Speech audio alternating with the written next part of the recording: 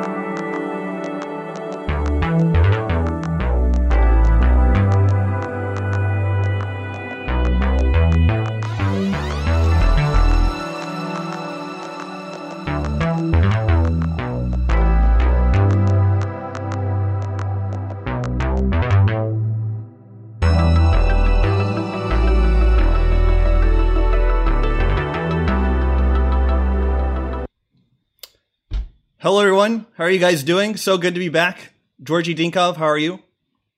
I'm fine. Thanks for finally restarting these.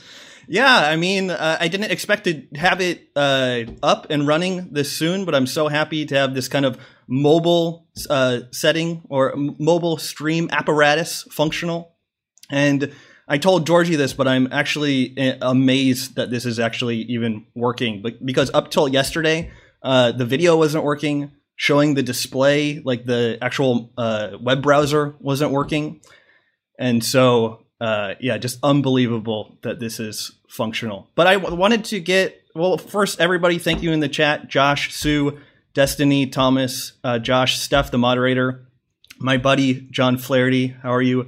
Nuri, Michael, anybody that posts here right now. But Georgia, I wanted to, everybody's been asking me frequently about your experiments. And so I think we should probably get into that first. Well, one of them is already complete, right? As I send you over email. So the first experiment was with Cortinon, and I call it Cortinon Plus because after the study is published, I'll release an updated version of Cortinon as an extra option. So the progesterone to DHEA ratio there will be 8-1. And through the reason is for this ratio, higher ratio. The current one is 3-1, and I think that's what Ray has been recommending. I think you have a formula, not a formula, but like you have a video how to make your own, right? Yeah, it's like the ratio there was 3-1. Yeah, it's like a Patreon post, and so it's talking about how to mix like a Progest E bottle with powdered DHEA. Yeah, but I think Ray has also been mentioning this to people like 3-1, 4-1 in order to like treat like skin issues. Let's call him like the starts with C and ends with R. So like for topical applications. So I think to several people, he mentioned 3-1, 4-1 ratio. But I have some friends who actually did blood tests, and it showed that like a higher ratio actually like basically increased their testosterone and DHEA more than the lower ratio would do, which is kind of strange because the amount of DHEA was the same. Like I never make a product that will do like more than 50 milligrams per DHEA daily. Yet when the ratio of progesterone to DHEA was higher, even the same amount of DHEA, 50 milligrams in each version, the DHA levels were higher in the cortisone version that was 8-to-1 ratio. So I decided to go with that, and I personally feel better on an 8-to-1 ratio. So I decided to do a test, a hamster study, in vivo study, with that version of Corinol. So the study is done by a team at the Bulgarian Academy of Sciences. And before anybody accuses me of being of stealing money away from the U.S. and sending it over there, I didn't do it out of patriotism. Actually, the reason I did it is because there's still people there who work on the old idea of diseases being not old, but they're really well forgotten, and Ray is one of the few people that talks about them. There's still people that work academically on the idea of diseases being caused by the change and the loss of structure in cellular water. And the person who led the study, his specialty is exactly that, basically how the loss of structure in water causes specifically cancer. And he has a specific test design where he has a baseline, he measures the energy of the hydrogen bonds in water taken from the blood, from the serum of people who are healthy, then people who have cancer, or people with infectious disease, right? And then you do the study with Corinone, and you compare, you do the same spectral analysis of the water in the blood of the animals taken Corinone, and then you compare how, whether this is closer to a healthy organism or a diseased organism, etc. It's really interesting.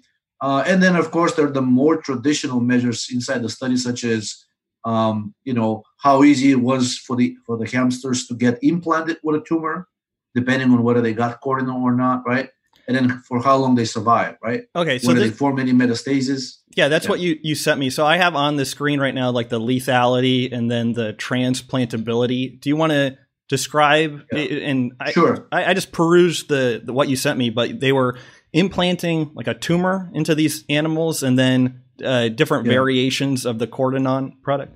Yeah. So I'll send you the full report, but just keep it to yourself until this thing gets published, because they'll they'll refuse to work with me if this becomes public before the journal. Oh, should I not have this up on the screen? No. The images are fine, because there's nothing there in the images that, there is, but it's not the full report, right?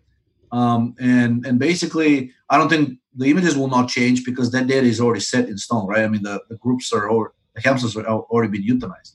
So anyway, so there's the two things. The tumor that was studied in this particular study is the most contagious and the most highly lethal tumor known in rodents. It's called graphene-murine leukemia, and I think I sent you a link about it. So feel free to post that link for people that are interested. Yeah. So what this means is that usually when they inject any kind of a mouse or rat or a hamster with this so-called oncovirus, so it's a leukemia caused by a virus. Whether you believe in that or not is a separate question. But anyways, so this is the cancer. It is known that if you inject one of these rodents with it, it is 100% transplantable. In other words, 100% contagious. Right?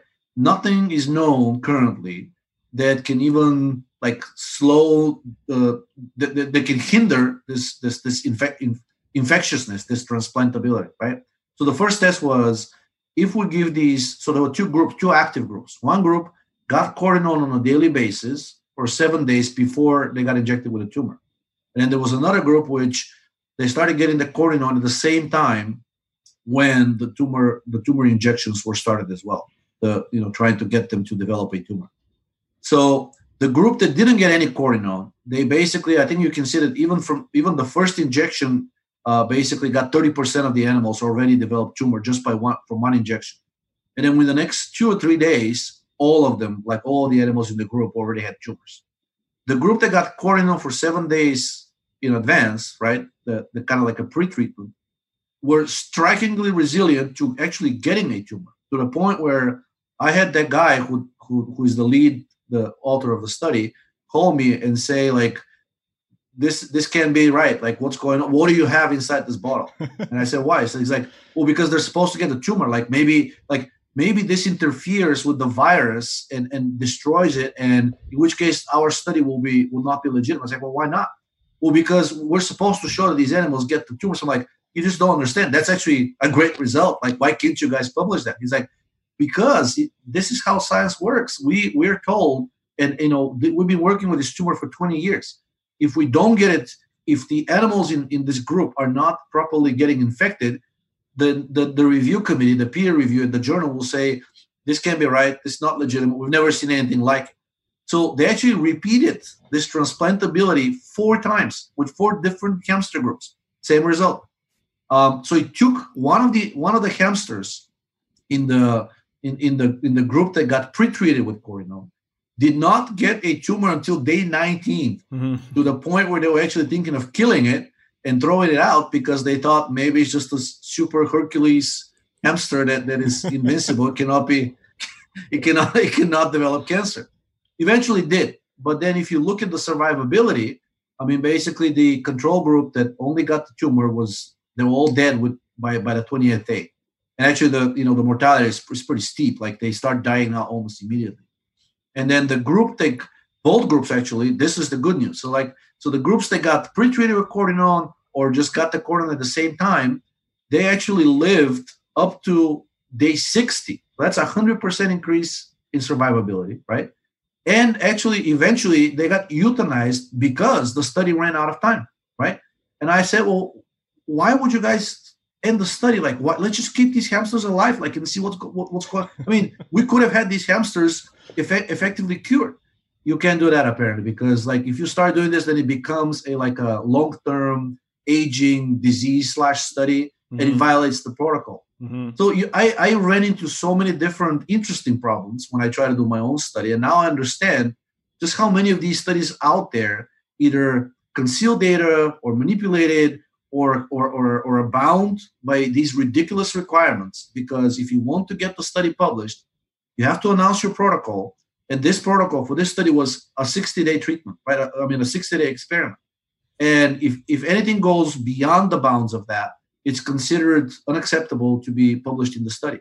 So long story short, the hamsters in both groups that got Cortinone survived for up to 60 days, and there were still some alive even after that, but they had to be euthanized because we would violate the study protocol. And this result, doubling the survival of rodents with this tumor, is another result that's unheard of. So now we're going back and forth, actually 3-way conversation between me, the lead investigator, and the journal editor. So now we're arguing whether these results are legitimate or not. The editor doesn't believe it.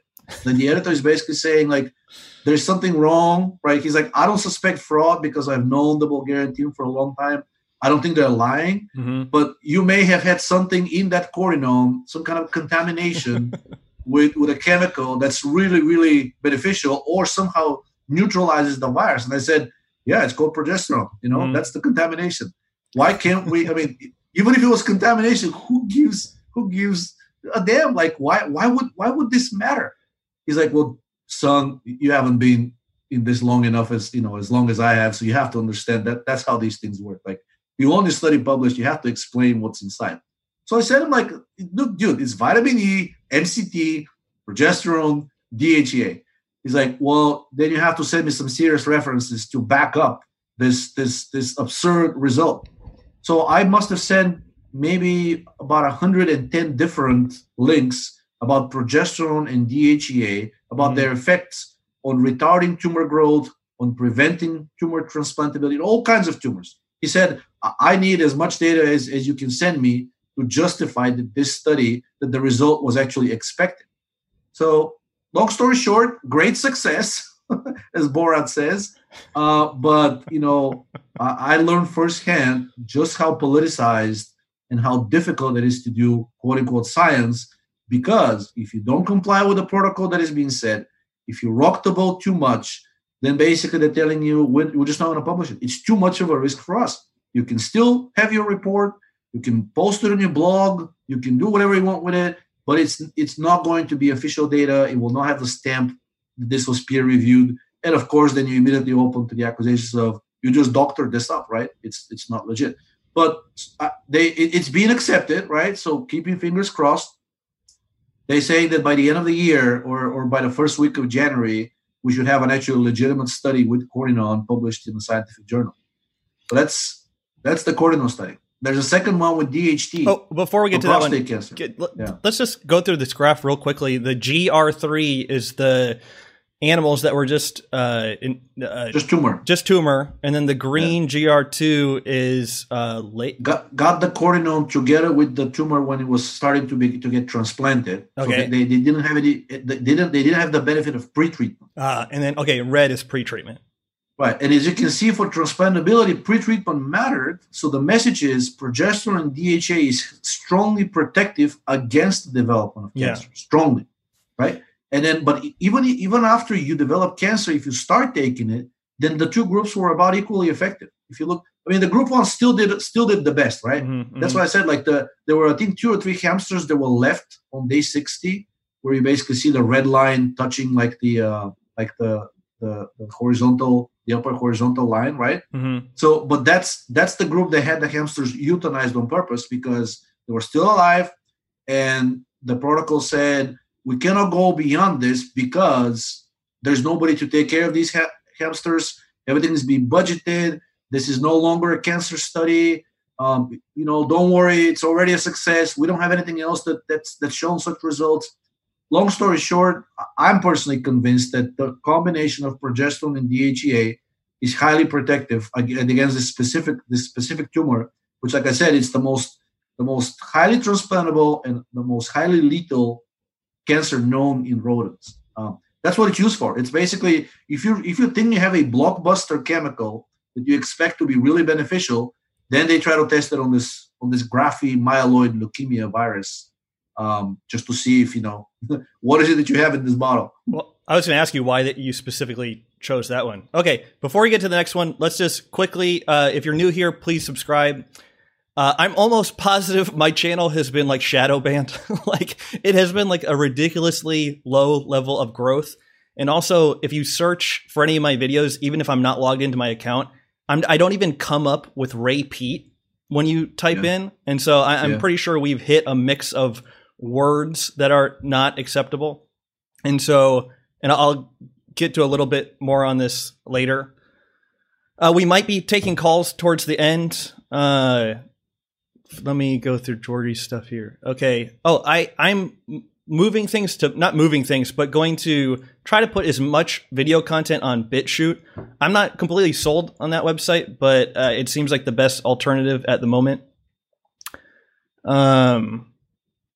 Georgie's website. You can follow me on Twitter. You can follow Georgie on Twitter, and he's quite prolific on there. The product Georgie is talking about, Cortinon, do you have to go to Labs, Georgie, to get that one? Yeah. Okay, so Idealabs, idealabsdc.com/lab. /lab, yeah.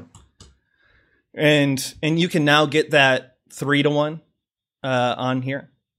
Yeah, it used to be 1-to-1. I moved it to 3-to-1 because people are getting better effects. Ray mentioned this ratio. You did the educational video on how to make it.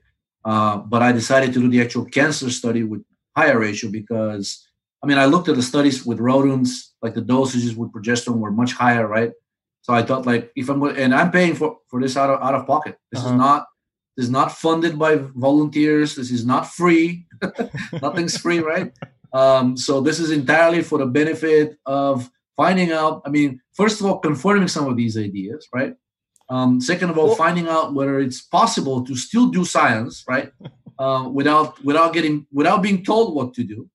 And the answer for the first one is yes, it works. The second one is, even when you're paying for your own stuff, you very much have to. You have to fight for every step in order to get the truth out. You get such brutal pushback, and especially from the journals. Mm-hmm. The science team was initially also hesitant because they thought these are steroids. People don't look. The regulatory authorities don't like steroids, and no matter what you send, these over the counter. That they're approved in all these countries. You can buy it in most European countries. Still took about a month of arguing back and forth with these people. Yeah. Just to get it started. Okay. And then other thing, please like this episode, guys. That really does help, and then I do coaching, and you can always grab that through DannyRowdy.com/resources. And I tried to make this page more useful. And so I have some low thyroid symptoms from a Merck manual in 1947. I have a useful test. And so I think like 10% of my emails is just asking what lab tests. If you ask Georgie or if you ask me, we'll probably suggest different tests. I think you can get really granular with it, but these are just some of the tests that I think are kind of don't break the bank and are useful. And then you can download the book that I wrote in like 2012 and some other content that I put on here. And the one difference from this like season of the show is I'm going to be siphoning the YouTube super chats. And so that's going to actually help me financially. And so it seems hard to believe, but like thousands of dollars were invested in this mobile live stream. And so I would like to return or get those super chats back to Ray. But to be honest, I could really use them right now. So I sincerely appreciate that, guys.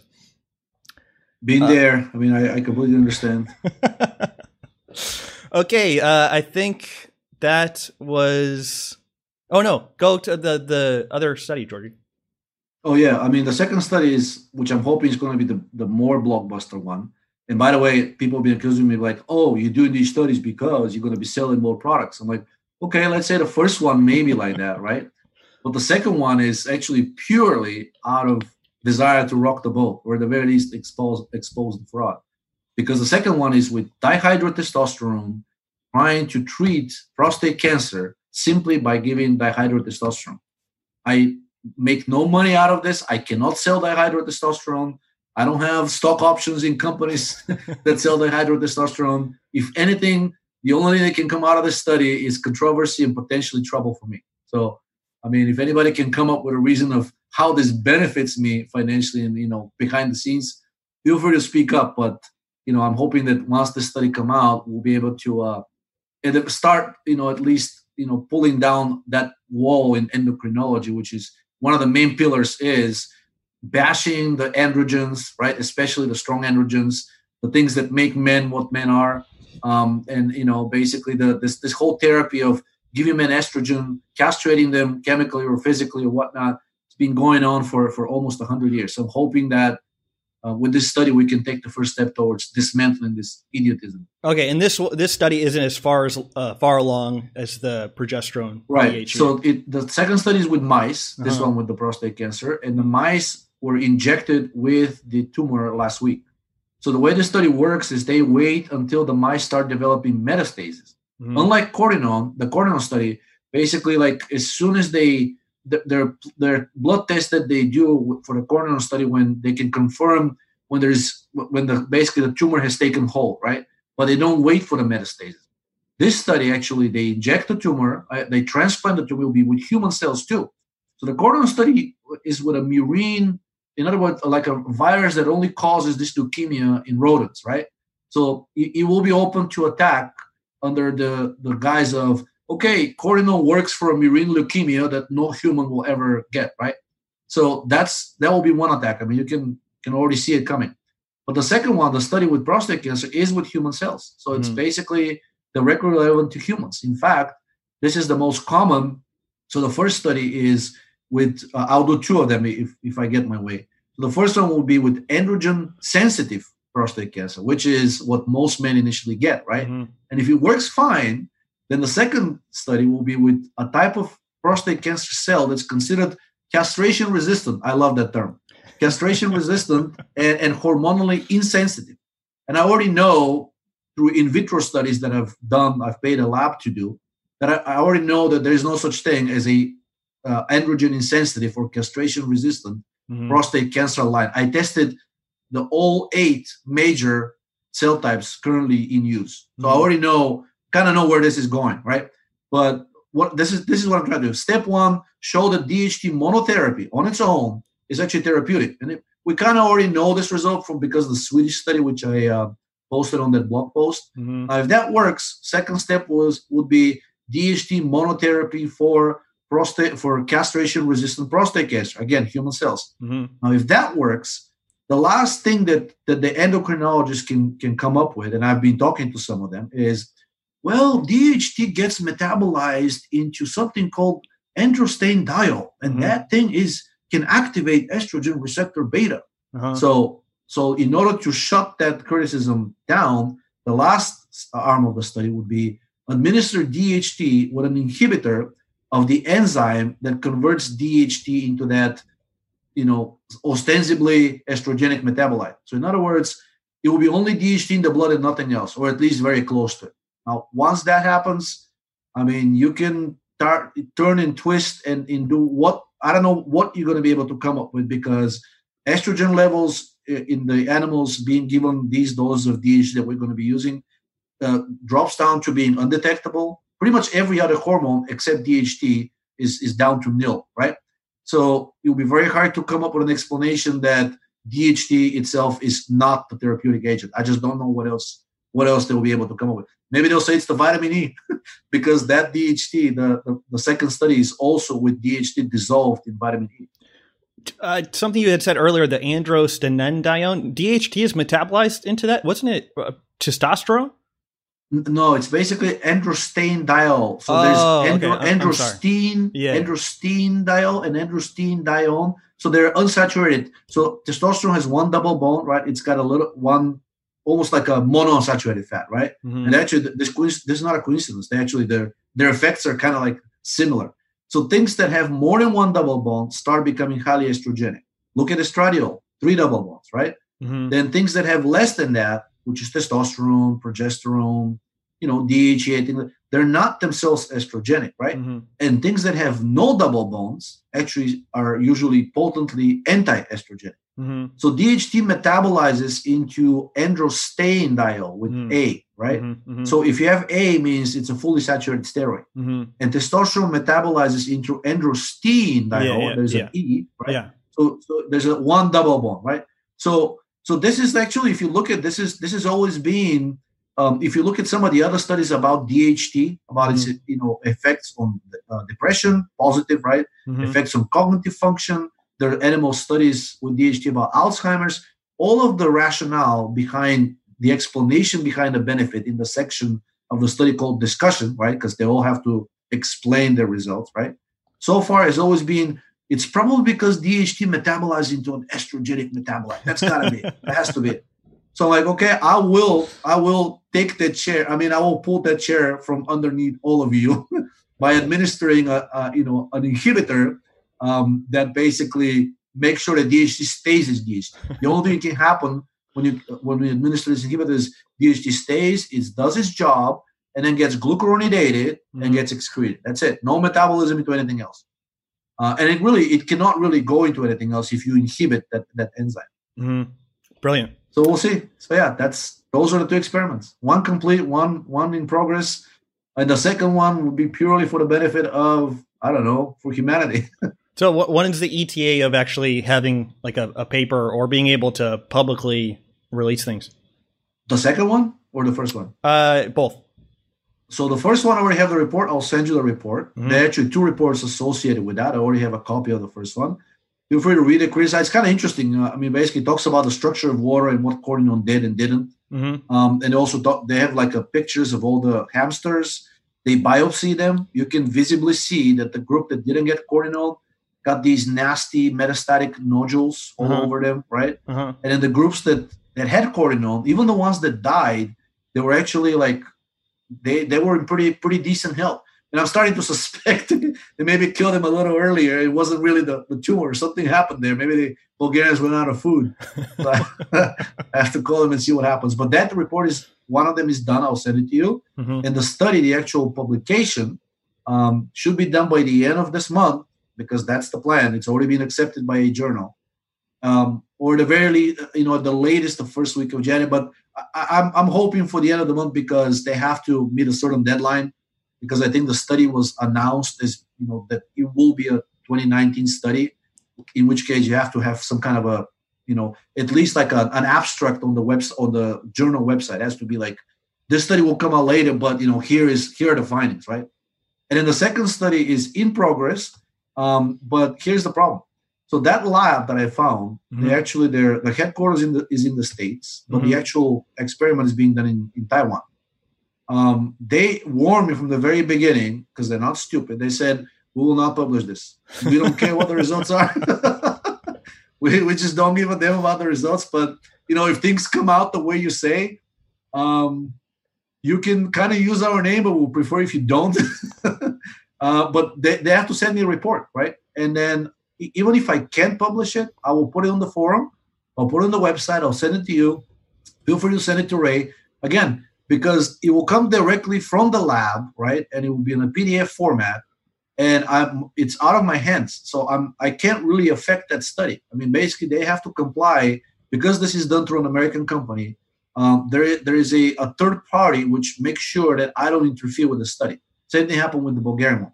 So aside from paying for it, which admittedly is a conflict of interest, right? But again, you can argue that I have a financial interest for the first study to come out the way I want it to, right? Because maybe it will help the sales. But again, there's no financial conflict of interest, in my opinion, on the second one, because yes, I paid for it, but there's nothing material that I gain from the study if it comes out with a positive result. What you said reminded me of that older book that Ray mentioned, Cold War in Biology by Carl C. Lindgren.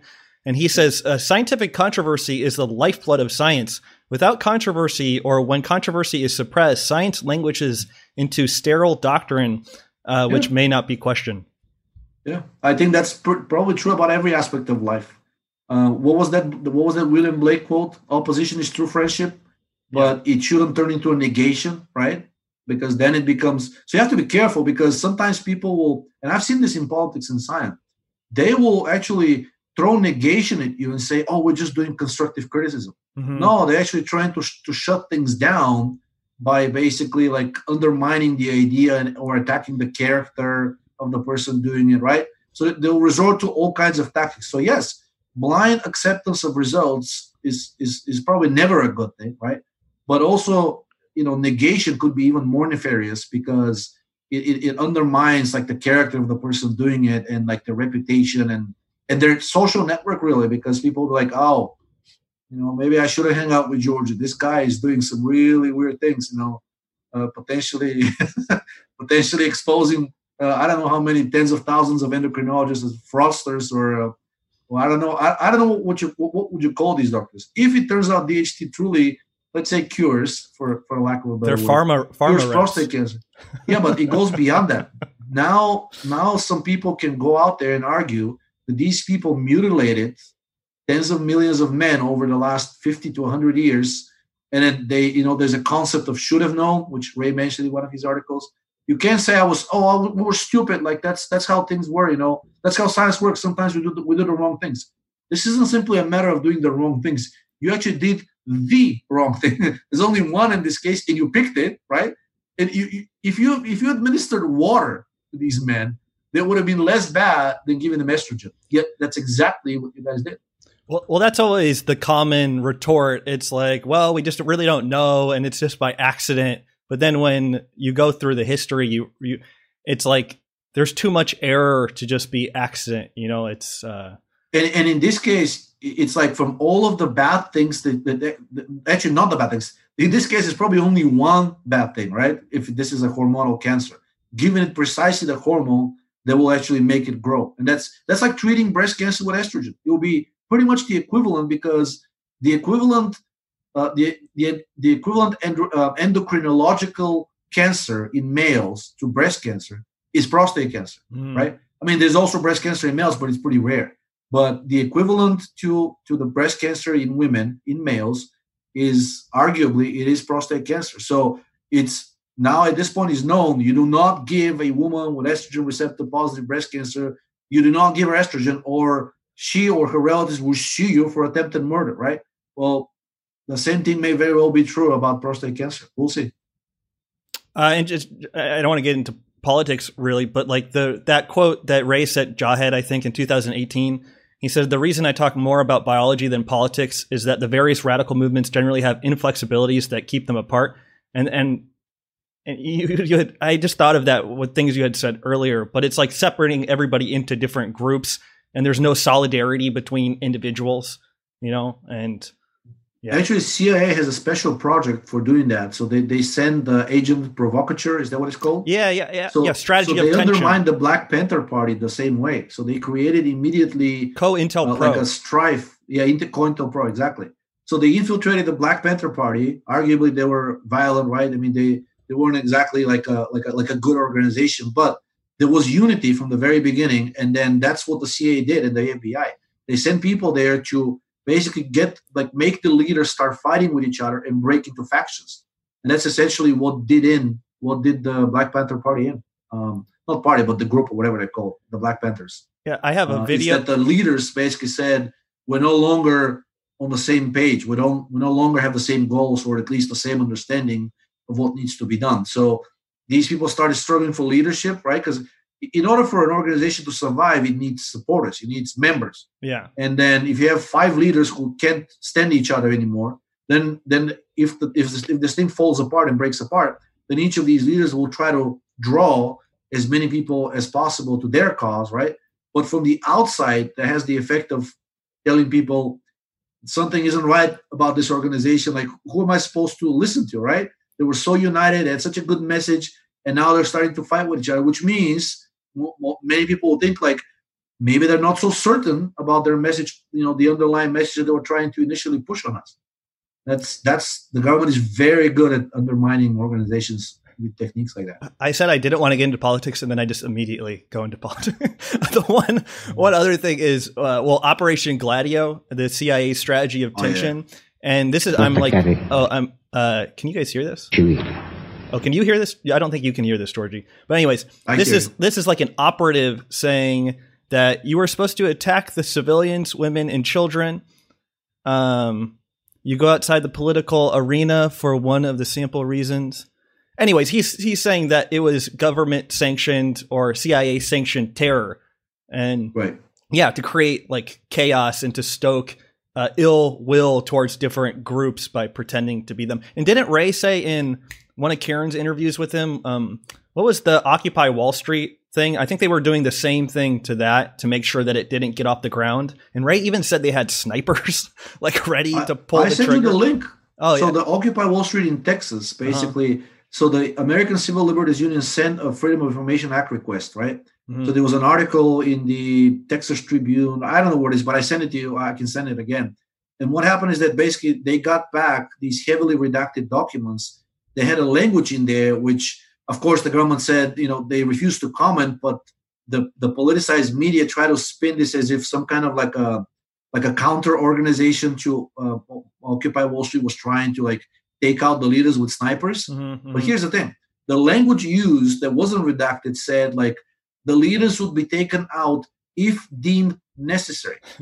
FBI doesn't refer to domestic private terrorist organizations with such terminology. This is usually reserved for law enforcement, right? And here's the thing. If there was such a conspiracy by private persons to take out the Occupy Wall Street leaders, why weren't there any arrests? Why wasn't there any investigation? Can you imagine the conspiracy that this would take to basically some kind of, let's say, I don't know, some fascist organization by people armed to the teeth, and basically conspiring how to kill the leaders of a political organizations? You don't think the FBI would be interested in that? Where's the investigation on this? Where are the arrests? But I think it's pretty obvious when you use. If deemed necessary, these people were ready to be taken out by snipers. I mean, you can make your own guess. Then okay, why redacted that, right? Isn't it? If it was a credible threat, the FBI should have arrested somebody. I've never heard of anybody being arrested or investigated in regards to trying to take out the leaders of Occupy Wall Street by a sniper rifle. So this leaves only one option. I mean, given the language and given that nobody was investigated, nothing was publicized. It was an agency, potentially the FBI itself. I mean, I don't know what other agency has the authority to actually do domestic lethal action other than the police and FBI. CIA is not supposed to do that, but who knows? Under the scenes, anything's possible. Okay. We could probably talk about this all day. Okay. Are there any articles on your site that you would like to address first? I like the millennials.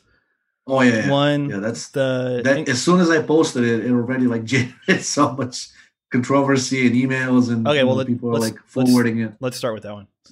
So that study basically shows that 50% of millennials and at least 75% of Generation Z have left at least one job that they've had so far, right?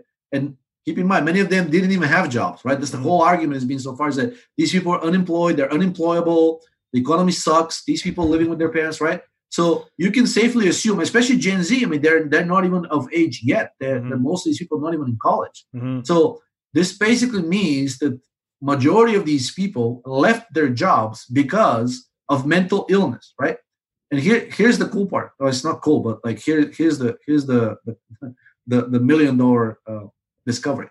Mental illness, according to at least mainstream media, the way it's presented, is not an episodic event. If you're mentally ill, according to most psychiatrists, you're mentally ill and you have to be treated, usually for life, right?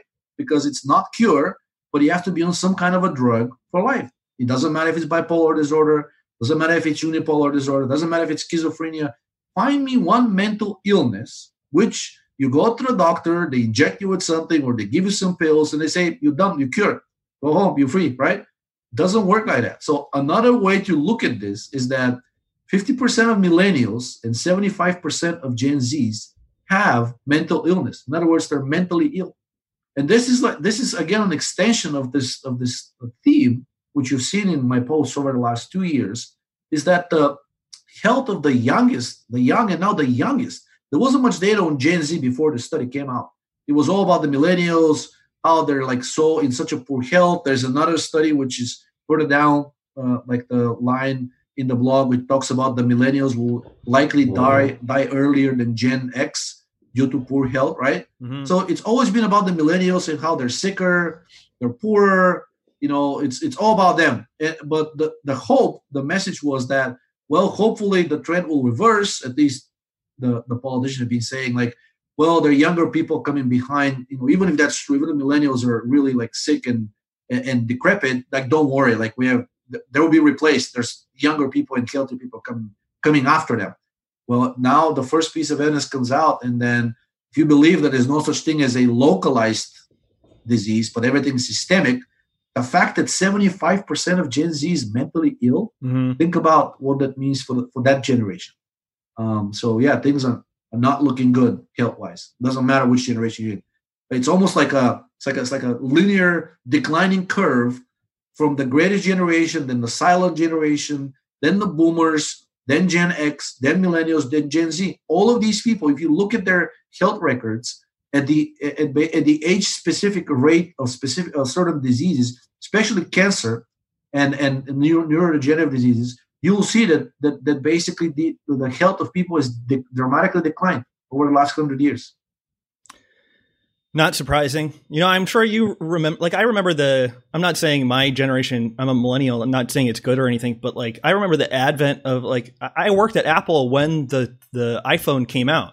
And so I went like the morning of, and we pasted the walls and stuff. And it's just like, you can remember a time when there was no cell phone and things. And after that, and it just seems like that was a pivotal moment. And I'm in Thailand right now, in Bangkok, and I'll take the train, and every single person has their phone out. And, you know, I know that's not the worst thing ever. Like, the PUFA, accumulation of PUFA might be worse, you know, but I can't even imagine like the EMF level on the train with like 100 people in a car all having their cell phones out.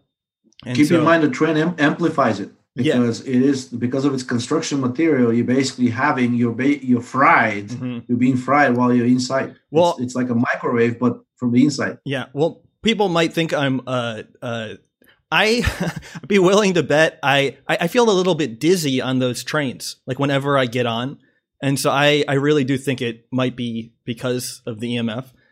And so, and again, I'm coming from Mexico, which I think had like not a great EMF situation, but I'm sure it's like nothing compared to a city. But anyways, it's not a stretch to think that the next generations are less healthy. But this message was never so striking, right? That these two last studies, that the millennials will actually die earlier than an older generation. That's pretty stark, right? Yeah. And now we have, like, at the very least, half, if not the majority of the younger people are mentally ill. Yeah. So how is this world supposed to move forward if most young people are mentally ill? I mean, just on a pure progress basis, you expect them to drive these things forward, right? And then also on an economic basis, keep in mind that the health system is no matter whether it's insurance or it's the Medicare or Medicaid or whatnot, it's always predicated on the assumption that it's the older people that are sicker, and then the youngers will be healthier, they'll be working more, they'll be paying taxes, they will not be using the resources of the system as much as the older ones would, right? Because otherwise, it's like a run on the banks. If everybody runs to the bank at the same time, no bank can survive that, right? Well, this is the same thing. So now all of these generations simultaneously will start drawing resources from the system. No system can survive that. We're looking at, there's an article by an economist. It was called the War Against Everybody Against Everybody, something along those lines. And he said it for a different reason. He thought that the financial situation of people is declining so much that at some point the generations will turn on each other for financial reasons. But I think the health situation will probably is what will precipitate this first. It's just that the younger people will be like, I can't even bring myself out of bed to go to work, let alone have to work more than my parents did, pay more in taxes, and get my benefits cut. How is this supposed to happen? I mean, you look at that and you immediately realize why the suicide rate is skyrocketing.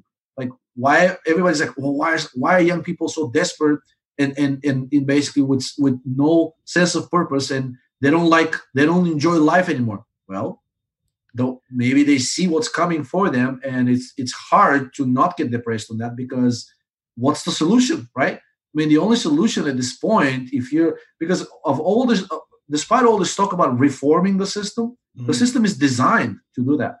So there's only one conclusion: you have to tear it down, or alternatively, the people who are unfortunate enough to be in a specific social status, let's not call it a class warfare, right? But if you're unfortunate enough to be below certain status in society, you're essentially done. You're done. You're finished. There's no point. I mean, you will be a slave your whole life, and that's what these people see. And they start doing drugs, they're drinking too much, or just giving up. That's precisely what the study said. Young people are lost. Well, you're making a mistake. You just have to look forward to the next Star Wars movie, and then you'll be okay. Yeah. And buy my and exactly, and buy my new shiny device, next one that will be allow me to stream the latest and greatest on Netflix. Man, Bertrand Russell actually consulted the rich how to create a system like that, where everybody is miserable, but nobody dares to say this publicly or even think it about to themselves, because they're like that's all they've seen, right? In order for you to know that something isn't good, it's almost like, what was that quote from William Blake? You never know what's enough until you know what's more than enough, right? The same thing applies to happiness. You never know whether you're happy or unhappy until you've seen the other side, or at least more than or less than what you currently have. So in order for you to understand you're miserable, you have to see somebody who is less miserable, or you become less miserable, to realize how bad things work. But the situation is pretty uniform for everybody except the very rich, the 1%. Well, I know we talked about this before, but I've definitely been guilty of being in a funk for a long time, and then you'll do something and you'll snap out of it, and you'll be like, oh my God, I can't believe. It's hard to perceive when something is wrong, And so, yeah, but they feel it, right? It's hard to. So let's say if you're sitting at home, you haven't gone to work in 2 weeks, you're doing drugs, right? It's hard. I mean, you have to be pretty damn delusional to convince yourself that that's life is peachy. That's how it's supposed to be going. Nothing's wrong, right? The very least, your parents will probably disown it. They'll be like, "Get out of my house, you dumb bum! I'm not supporting you anymore." I have friends who got that message in pretty uncertain, pretty certain terms. Basically, they were told you have 1 week to find a new place because we're not financing anymore. Guys, is my audio okay? Do I need to be a little bit louder? I'm worried about listening to this afterwards and realizing I'm too quiet. So please let me know. I can hear you. I think you hear slightly differently, I think, than YouTube hears me.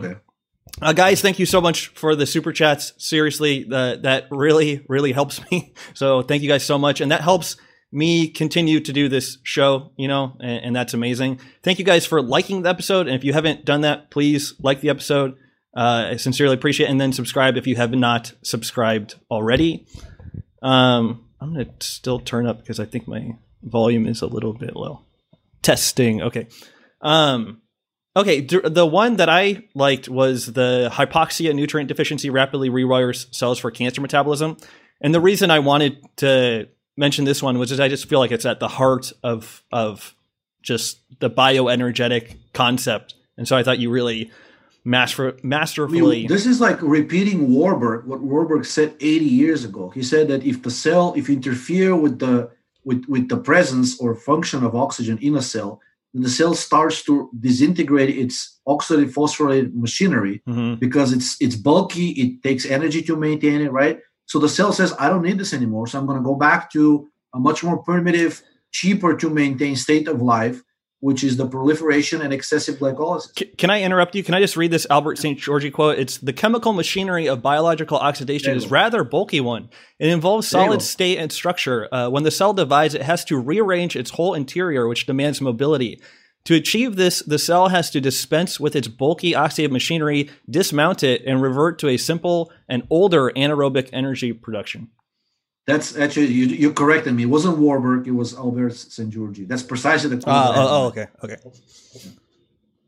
Yeah. So anyways, I mean, because we're always talking, people are always asking questions about because right now low carb and carnivore diets and ketogenic are very popular. But again, we're putting out an alternative message, obviously based on Ray and Albert St. Georgi and similar people, talking about how the goals are to allow for the consumption of oxygen and oxidation of sugar, and that dampening the stress systems that rise into old age that cause the degenerative effects of aging. And so using oxygen is just this cornerstone of that idea. Yeah, and it's even on a more simple, basic level is you have to forget about the idea that genes cause cancer. This is so dumb, so utterly fraudulent. At this point, there's zero evidence for any of that, right? And even like the mainstream journals, the bastions of the corrupt science, came out with that. I think they sent you the study that generated controversy on Reddit. They said the Warburg effect drives oncogenesis. Oh, yeah. And in some of the comments underneath were like, yeah, for 100 years, there's been honest debate whether genetic mutations precede the cancer or it's the other way around. Well, it looks like the latter, the group can do a victory lap because that's how it seems to be. Well, here's the thing. I mean, it seems like a pretty dumb idea to be born with a certain preset features that are so set in stone that no matter what you do, right? No matter what you do, it doesn't matter whether it's disease or health or longevity. I mean, nature just doesn't work that way for anybody who cares to look out and kind of observe the real world. And you said these are Ray's ideas. They're not Ray's ideas, right? They're actually, it goes back to even beyond that book, the Cold War in Biology. There's always been it goes back to Aristotle and Plato at the very least, perhaps even earlier. So there are two ways to go about this world. You either believe that what's in front of you is primal, right? A primary thing, matter, whatever you want to call it, and then everything stems from it, and your continuous interaction with the world and your choices determine your fate. That actually is a quote from Aristotle. Or you believe in the primacy of information, which is largely driven by randomness and chance. So you pick up your side, right? I mean, but look, the world picked the side of Plato and had it for at least 100 years. I'm talking about modern medicine. Nothing has come out of it. Nothing. And I'm not doing this just because I belong to the other side. I want people to be healthy, and I want to hear that people are cured of diseases. How many people do you know that are cured of diabetes? How many people do you know that have been cured of cardiovascular disease? We don't even hear about cures anymore. It's all about management, right? And now it's and prevention, right? But the rates continue to skyrocket. So no matter what that side has done, maybe they don't understand Plato very well. Maybe they implemented Plato wrongly, right? But the reality is things are getting worse. So a reasonable person, no matter whether you like Aristotle or not, no matter whether you believe in metabolics or not, it has to try something else. And I think we're seeing some of the political process you're seeing in life in the United States and all over the world are a reflection of people saying, enough, no matter what you tell me, I don't believe it. Maybe this time you're right, which is the irony of it, right? I think Ray has an article about FDA actually trying to do some good things. But because people are so fed up and don't believe in the system anymore, they'll reject even that. So anyway, so yeah, the ideas are really like go back to either the world is primary and we're secondary and interacting with the world controls our health, or you believe in some kind of a God-given genetic superiority or inferiority that and your interaction with this world has no impact on it. Then the question is why you're alive. This might be too much to mention, but the Vladimir Vernadsky quote, and he says, "Living matter gives the biosphere its extraordinary character, unique in the universe. Cosmic energy determines the pressure of life that can be regarded as the transmission of solar energy to the Earth's surface. Activated by radiation, the matter of the biosphere collects and redistributes solar energy and converts it ultimately into free energy capable of doing work on Earth.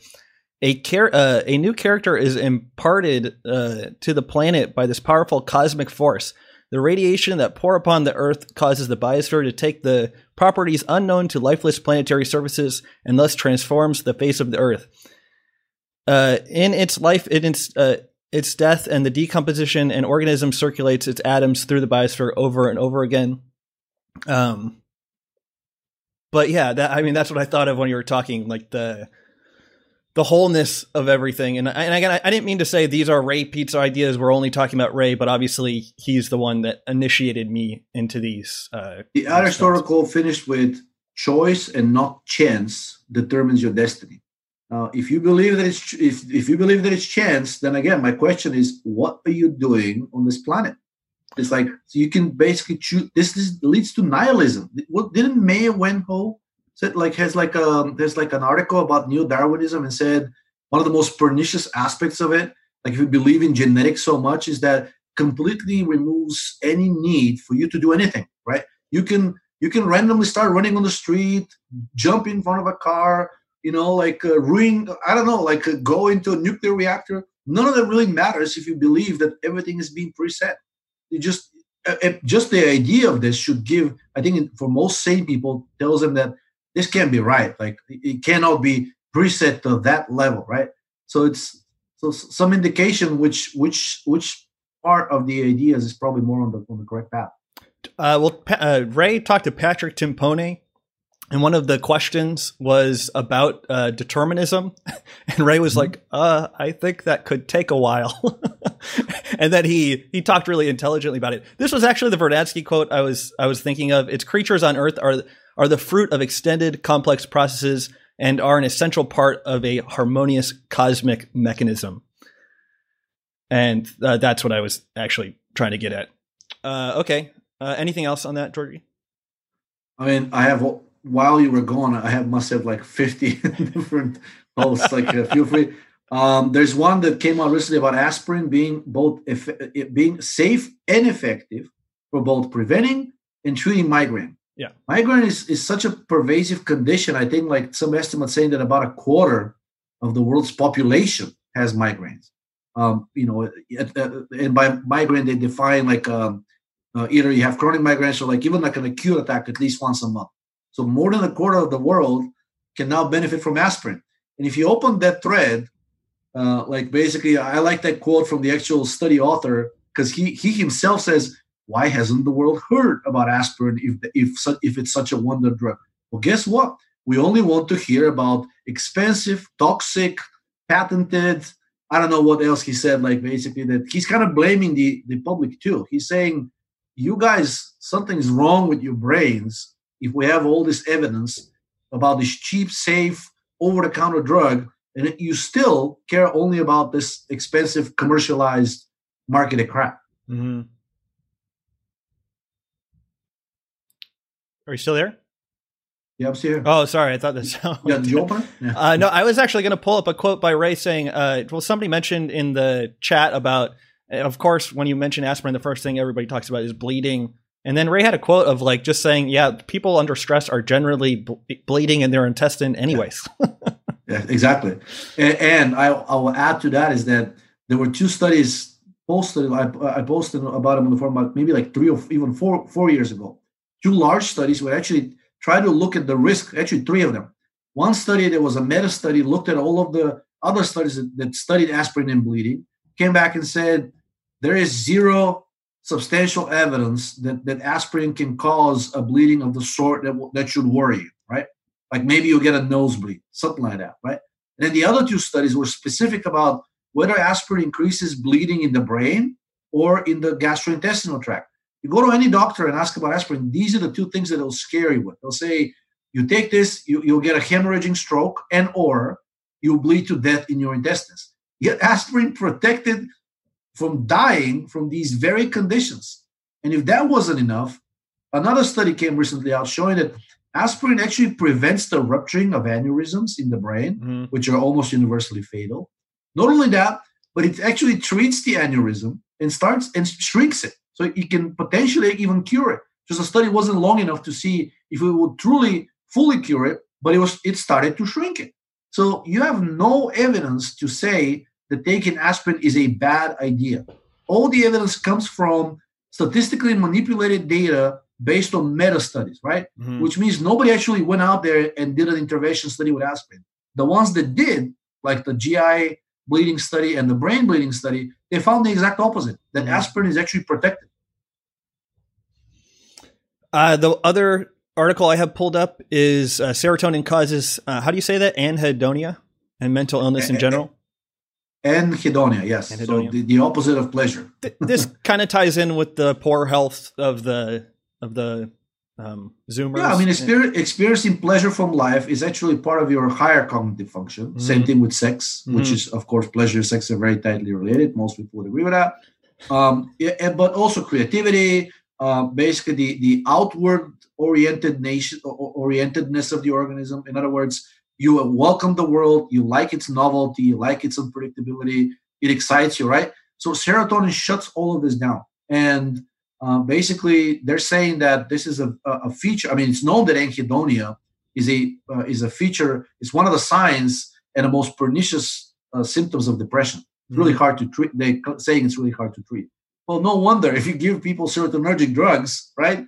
You may potentially alleviate their depression, because most of these serotonergic drugs, as we talked about, they turn out to be partial serotonin antagonists. They're still heavily serotonergic, but they block one of the serotonin receptors. And they also increase allopregnanolone synthesis in the brain, right? So they may alleviate your depression, but because they're so heavily serotonergic, and this is actually pretty common. Like most people on SSRI drugs, they say, "Yeah, I feel fine, but it's kind of bland. Right? Life is just like one big blah." And so far, the doctors are saying we have no treatment for that. Turns out it's serotonin that's involved, right? And there are actually older studies, if you look at them, that showing that things like LSD, bromocriptine, some other serotonin antagonists and or dopamine agonists actually are capable of pretty quickly reversing anhedonia. So the evidence, the cumulative evidence is pretty clear. Serotonin is not your friend, at least when it comes to mental health. It's about as bad for your brain as you can actually get endogenously.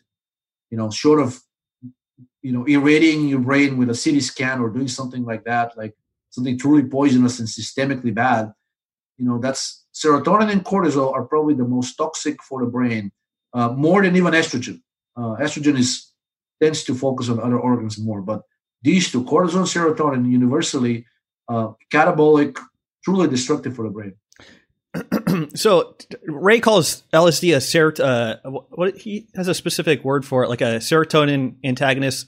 It's an approximate serotonin antagonist. I'm not saying this to tell people to go take LSD, but just to your point, this is Cary Grant, and he was like a very wealthy actor, And when he did LSD therapy, he said, "All my life, I've been searching for peace of mind.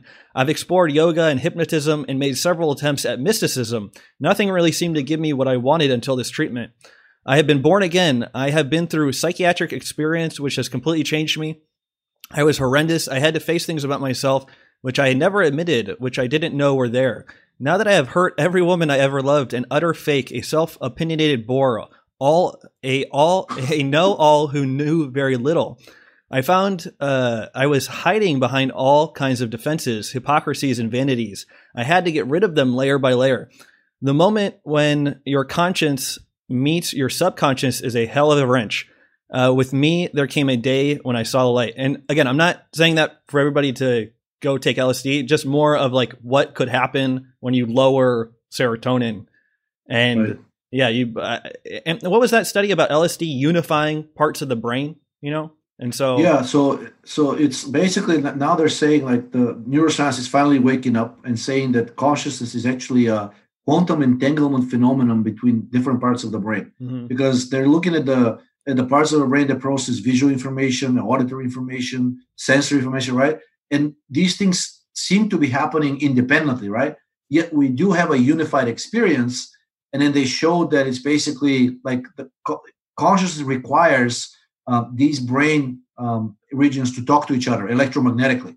That's how anesthesia works. It disrupts that coherence between the different brain regions. So it's not like, so actually your brain still works when you're under anesthesia, but the different regions don't talk to each other. And they found out conversely that LSD and some other dopaminergic anti-serotonin drugs promote this coherence between the different brain regions. In other words, they seem to increase your consciousness, and in general your well-being, your mental well-being, while serotonin does the exact opposite.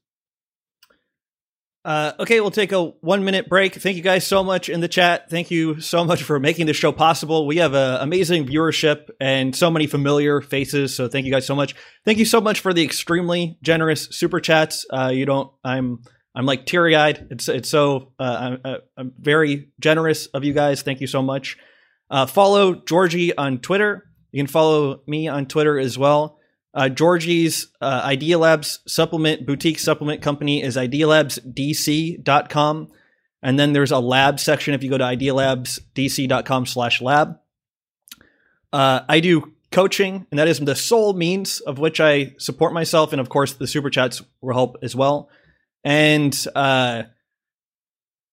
we were talked about this. It's very like treacherous territory in the health world you really, I knew people in like the paleo world that would have like huge stores and try to diversify as much as possible. And I'd be curious of your thoughts, but I really feel like if you have a message and you want to, have some kind of, I'm not going to speak for everybody, but it can be very hard to maintain integrity, I feel like, and try to make a living doing something like this. I know you have another job and this isn't your sole gig, but I just feel like in the health space, it can be probably pretty tempting to endorse many different products and things that are associated with whatever movement you have.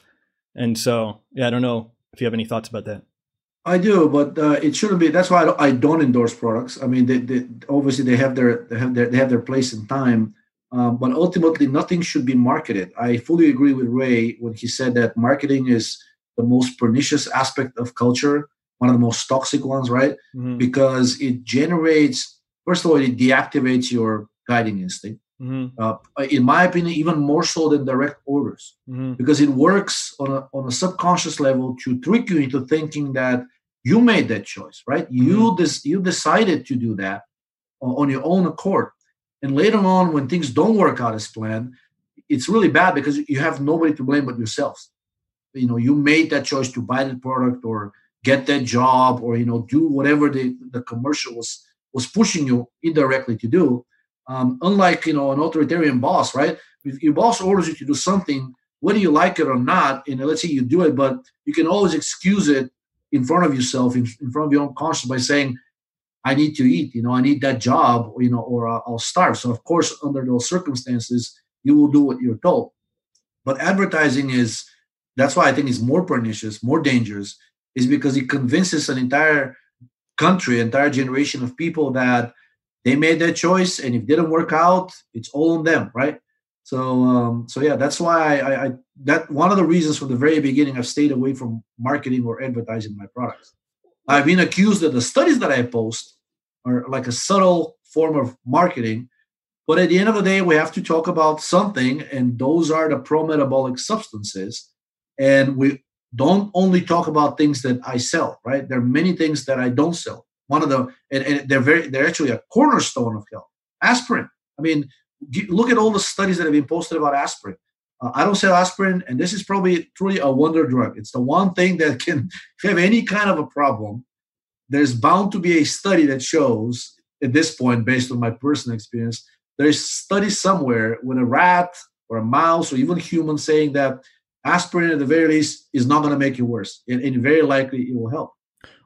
So yeah, as long as you stay away from pushing this too much into the commercial world, in other words, saying like, I need more, right? Give me more sales, or I'm going to do only for the sales. I think that's when it becomes twisted, because it becomes vacuous. You start becoming susceptible to bad influences. Like you see a study that says, well, maybe aspirin doesn't work so well, right? And then you're not likely to post it because you're selling a product based on that. Well, for the most of these things that Ray talks about, and most of the studies and the theory behind the metabolic supplements, is there really are no damning studies. I mean, that's actually probably one of the reasons it tells you we're moving in the right direction. Because given how powerful the enemy of the metabolic therapy is, this entire genetic community would kill the metabolic approach, the energetic approach. Yet they haven't been able to. If anything, they're starting to implode internally. So yeah, that's pretty much where I stand on that. Well, something I respect about you and Idea Labs is, like, you're very knowledgeable and you put your understanding into practice, and you try to bring something unique to the table, where like how difficult it is to make a good vitamin E supplement, and so you kind of went out, or not, you went out of your way to produce a unique product that like seemingly does not have the issues that other like soybean laden vitamin E products do have. And so again, yeah, like, I mean, just being around the health sphere for so long, you do get the marketing aspect heavily of some people. And so I think we're kind of like the anti-marketing live stream or podcast. And I don't think you get very rich that way, but I wouldn't really have it any other way, because you got to sleep at night. That's right. Nothing buys you sleep. I agree with that. I agree. Sweet. Okay. So were there any other art? Okay. So we've been about an hour and 20 minutes. We should get through some more articles, then go through. Let me see if there's anything that I will just like quickly. Then go through super chats, and then we'll try to take callers, although I don't know how that's going to go with Zoom, but hopefully well. If anybody in the chat has ever taken a call on Zoom and you're like a tech wizard, I'd be interested. Let's see. Oh yeah, well, actually, I mean, the front page has one of them is like that says a piece of plastic can learn through training just like animals. Oh, yeah. I really like that because, again, what do you call it? Serendipity or synchronicity? I prefer synchronicity. I posted a study about not the study, but about a study about 4 years ago, that like a piece of inanimate matter, I think it was like a Play-Doh or some kind of a dough, and basically through mechanical and electromagnetic stimulation, the scientists were capable of basically triggering memory responses in that quote-unquote inanimate piece of matter. I'm sure you're familiar with the work of J.C. Bose, right? Mm-hmm. The guy who did the work with metals, how they get fatigued. Mm-hmm. And if you leave them alone, they recover. He also did work on like memory and reflexive behavior in inanimate matter. Long story short, if you talk to anybody, I don't know, even a physicist or even a doctor, and you tell them like that a piece of wood can behave like a human or like an animal and can learn, I mean, they will probably call a psychiatrist for you to get evaluated at best. But it's astounding that the more evidence we accumulate, the more we realize that we don't know much about matter. Forget about the dualism between animate and inanimate matter. I mean, matter to most people, the materialists, as Ray calls them, it's like something simple, right? It's an object extending through space. That's the idea of René Descartes. Mm-hmm. But the more evidence we get, the more it turns out that matter is much closer in its nature, the ultimate nature of which Aristotle said is unknowable, right? It's much more closer to this idea of being a potential, right? A potential that's constantly developing and actualizing itself. And then anything made of matter, which is us, has largely the same properties. We all have, a person has a different function, different purpose than, let's say, like a piece of rock, but it's at some very fundamental level, which apparently includes learning and responding to the environment. We are identical. So I think that should, at the very least, give people some pause when they get on TV and say that pretty much everything that needs to be known about physics is known. The Standard Model is great. The Higgs boson particle has been discovered, and basically there is nothing more to learn in physics. At least that's what we currently hear from most physicists. Yet simple experiments like that show you that we don't know much about the physical world we live in. We think we do, but it's mostly dogma, and it doesn't have much evidence behind it. Well, another one that I really like. Oh, before we jump on, you sent me this Aristotle quote, but according to Aristotle, to be something always means to be work in a certain way. In the case of fish at rest, it's actuality is the activity of metabolism, the work by which it is constantly transforming material from its environment into parts of itself and losing material from itself into its environment. The activity by which the fish maintains itself as a fish and as just the fish it is, and which ceases only when the fish ceases to be. Yeah. And even so the rock at the... Go ahead. No, I was going to say, in terms of metabolism, even according to Aristotle, is a very central thing of what we are. Without metabolism, there is no human. It's like, I mean, you revert back to just matter. It's to a substance, but you're no longer human. So in other words, in order to be human, so many people say, well, you have to be alive. But in order to be human and continue to stay as a human, you need to metabolize. And I'm going to extend that, because cancer also metabolizes, but at a much more primitive and lower level than differentiated humans. So the actuality of a human depends not only on it continuing to metabolize, but continuing to metabolize intensively through oxidative phosphorylation. When you start interfering with that, you're going back to, you're getting closer and closer to the rock, right? But in this case, we never fully revert to a rock. We devolve into these hungry, quickly dividing, dedifferentiated cells, which is a much more primitive form of existence. And that's probably what life looked like on Earth about 4 billion years ago. I put up like a video I made on Facebook a long time ago of J.C. Bose, but that is like the guy, if anybody is interested to research this more about conscious rocks and things like that. Yeah. And you have some links to him as well, I think. Yep. I think he has a book actually about like the fatigue and learning in metals. I think he got kicked out of Cambridge University because of this research. Really? Ray has an article somewhere saying like, for the British aristocratic society, there were religious implications in this arrogant Hindus work. It was basically saying that's like, you guys are not. You're not any better than the rock on the road. I mean, so are we, but well, you can't. You can't see it, but I have a video of like plants reacting to be like the light and things. And then, what was the guy? Shoot, I totally forgot his name.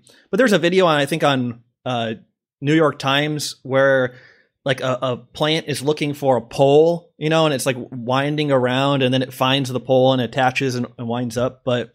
Yeah, I don't think that's very far-fetched these days to say that like plants are like conscious beings, but these videos really cement it and make it more real. Well, if anybody has any doubt, you remember my post about plants reacting to anesthesia. Yeah. So given the premise that anesthesia only works on conscious beings, more importantly, beings that they have a nervous system, because they're saying, whatever you are, whatever your consciousness is, currently it's predicated to be in the brain. Well, if plants react to anesthesia, then either consciousness does not require a brain, or I don't know what else would explain. I mean, either our current theory about how they work in humans is wrong, or plants are conscious as well, and consciousness doesn't require a nervous system. Okay, Georgie, maybe time for like one more, because I don't think we had that many super chats, but maybe the calls will take a bit of time. I don't know. Any you wanted to talk about?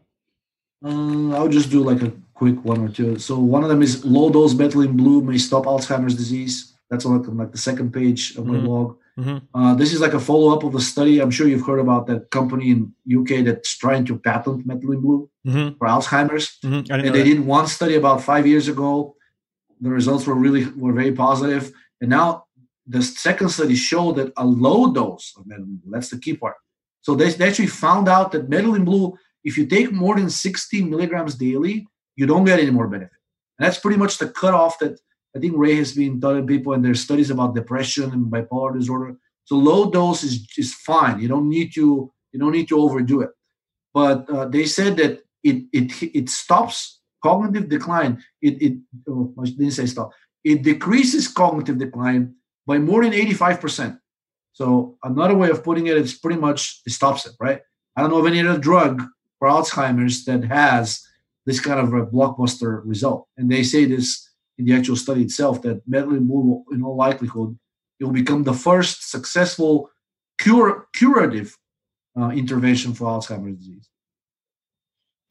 Male fertility depends on intensity of metabolism. I think that's a pretty good one too. I would want to talk about that one. I just caught my eye, and I know these are like big themes of this live stream, but maybe the aging is likely caused by decreased respiration metabolism, not genetic mutations, even though we kind of already chatted about it. So this one is a follow-up by the same group of people on a study that I posted about 4 years ago, in which they took, but it was in vitro, right? So they took a bunch of old human cells, the equivalent of, I think they said 90-year-old cells, right? And they gave them glycine, and then these cells reverted back to their youthful state, and they noticed that a key aspect of an old cell, of a senescent cell, is its inability to metabolize glucose. There was something in the cell that was basically making the cell to convert glucose into lactic acid and prefer fat, right? They didn't know what it was, but they found out that glycine reverses that. And now they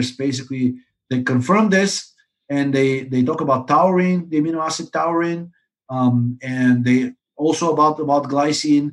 And they basically said that the decline in mitochondrial function is what, in their opinion, fully explains aging. More importantly, now they're starting to make the call that aging is actually a disease. Keep in mind that according to the FDA and most other health authorities around the world, aging is a perfectly natural process. It should not be treated. It cannot be treated. That's just the way life is, right? You're born, you get old, and you die. Now they're saying is like, we don't have evidence for that. In our view, and based on the evidence we have, is aging is actually undesirable. It's pathological, and it's indistinguishable from disease. They're the same thing. And I'm sure we can bring up all of these references to Ray, where he talks about that, like if you look at a cancer tissue, the cells in the tumor in the immediate vicinity are about 30 to 40 years older than the cells in the like a further away in a healthier part of the body. So aging and disease are largely the same things. You can think of disease as accelerated aging. It doesn't matter if it's cancer. It doesn't matter if it's Alzheimer's. It doesn't matter if it's diabetes. All it comes down to is how well you metabolize. And more evidence is now more people are saying like, yes, so we can treat it and we should treat it. Can we riff on a subject here? Just if one person is aging at an accelerated rate, I wouldn't necessarily, or what would you think? Like, I wouldn't necessarily that person is less healthy than the other person. For example, or maybe I'm thinking about this incorrectly, but like the person aging at a slower rate could still be like a serial killer or something. You know what I mean? Sure. How would you unpack that and define? So if you're aging really fast, right? Basically, what this usually means is that you start to reproduce at a very early age. One of the first things is early puberty. So basically, if you're aging very fast, you're gonna get your puberty early. Chances are you will have much larger family than your less quickly aging peers. But your children will be a lot less healthy. So in other words, you will try to compensate. You'll try to compensate for quality with quantity when it comes to your progeny, to your offspring. And then, chances are that if you're aging much faster, you'll die earlier. It doesn't matter. You're going to be sicker. It will be compressed into a much shorter interval, right?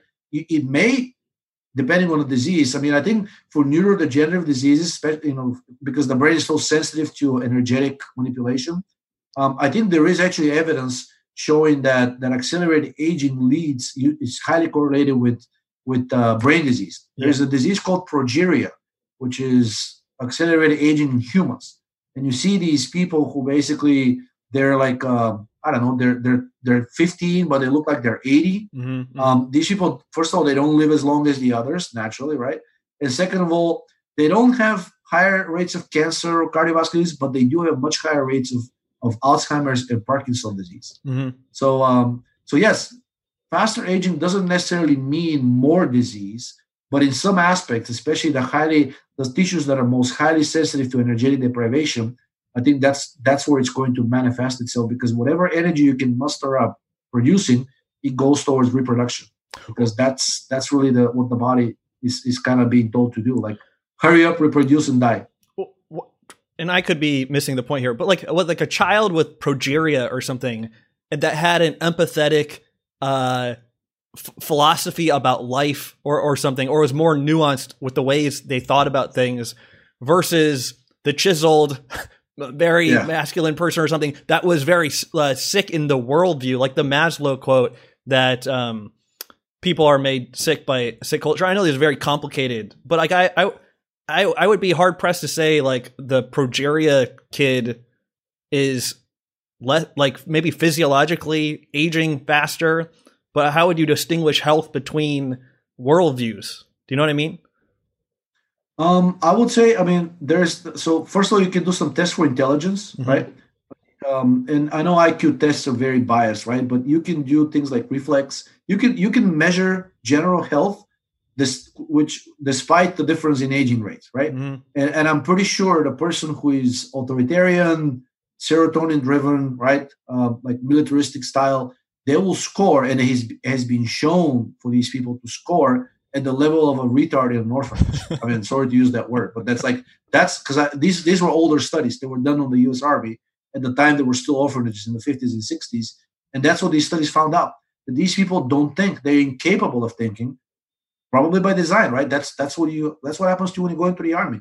You're being taught not to think but to follow orders, and at some point, this really gets you. You know, like if you're an organism in this world and you're incapable of handling information from the world, you know, your intelligence suffers. And by the way, speaking of like increased rate of disease, former military personnel, even the ones that weren't deployed into war zones, they have a much higher rate of all of the degenerative diseases: cancer, neurodegenerative, cardiovascular, diabetes. So it's not always about the stress. I mean, I guess you can say being turned into an authoritarian person is also a kind of stress, but like they've measured the cortisol levels and ACTH.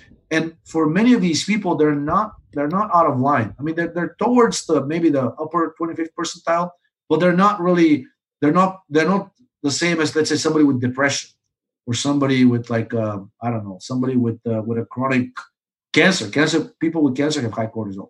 So these people have lower cortisol, yet they're much more unhealthy systemically than basically somebody who's not in the military, whose mind hasn't been damaged yet.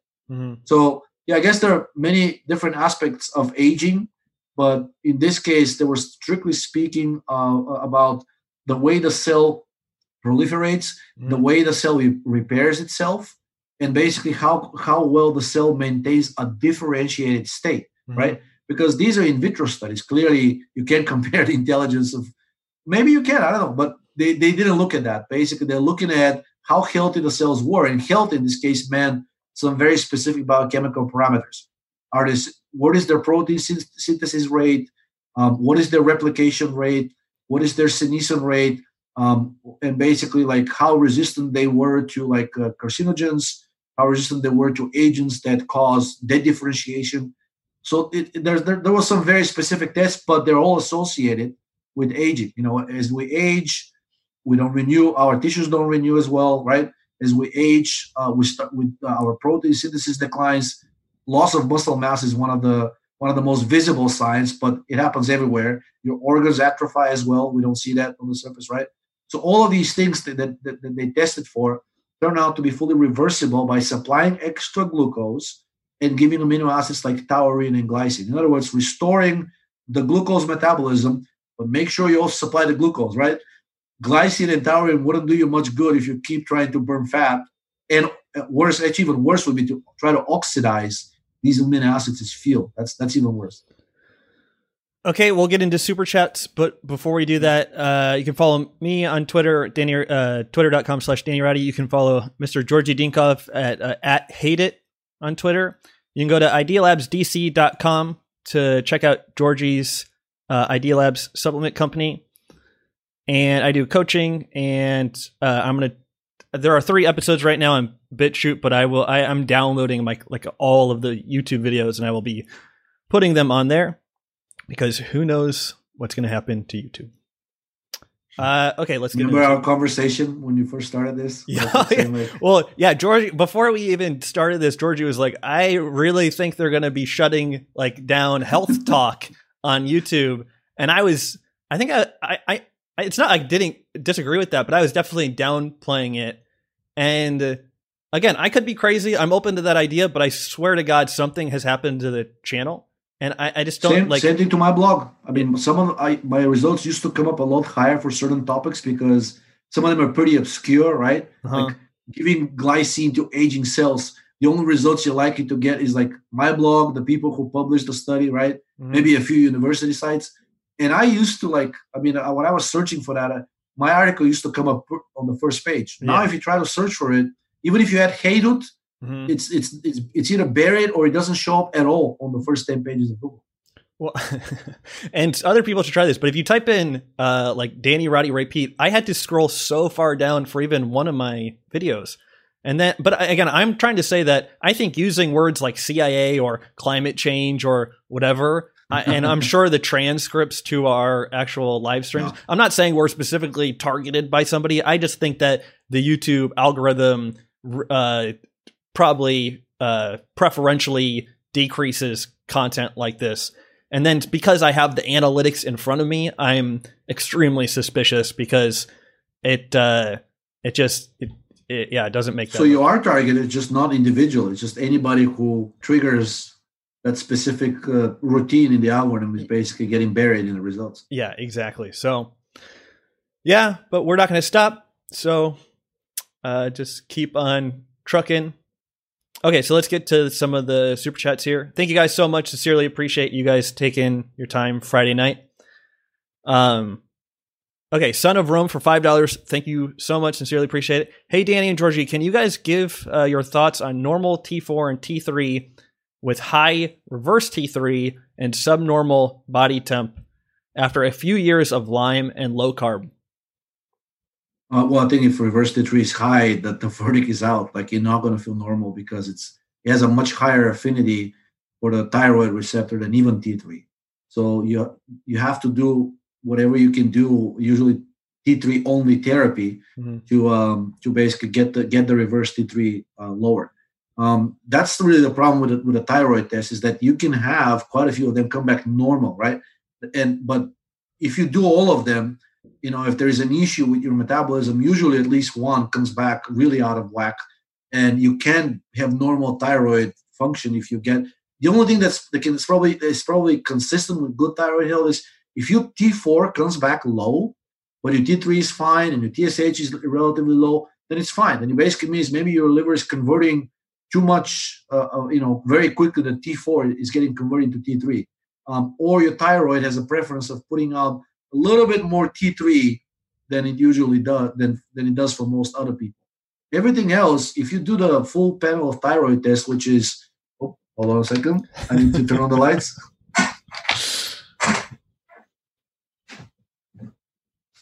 Thomas, I'm not going to upload daily.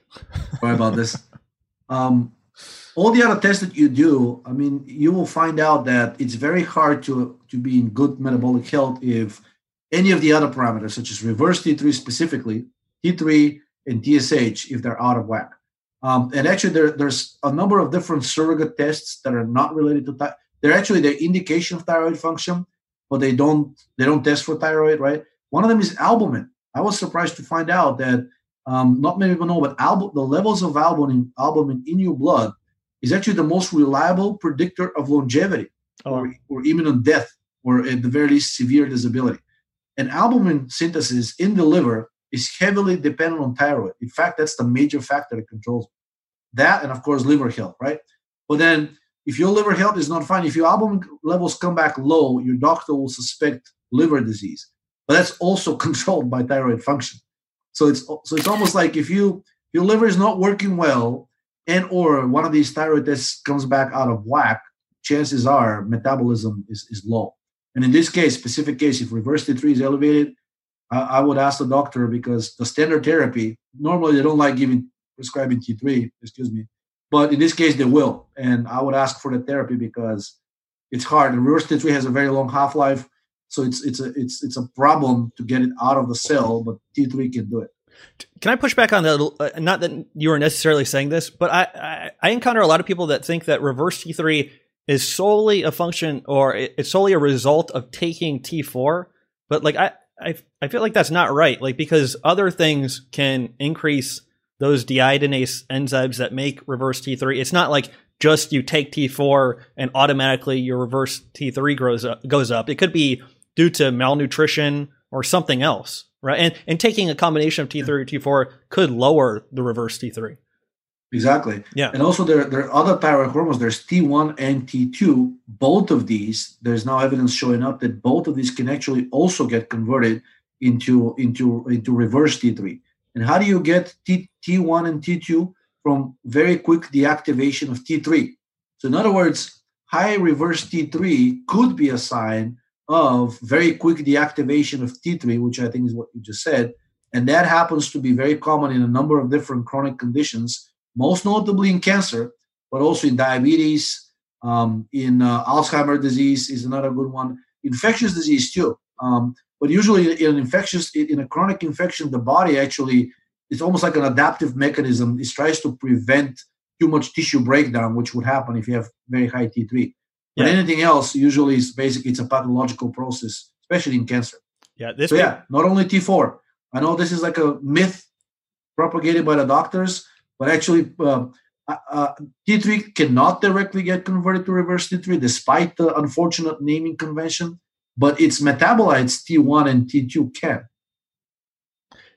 Okay, I didn't know that. The Van Den Belde from paper from 2005, they say high serum reverse T3 may result from a decreased peripheral metabolism of thyroid hormone due to aging process itself and or disease, and may reflect a catabolic state. So just what we said.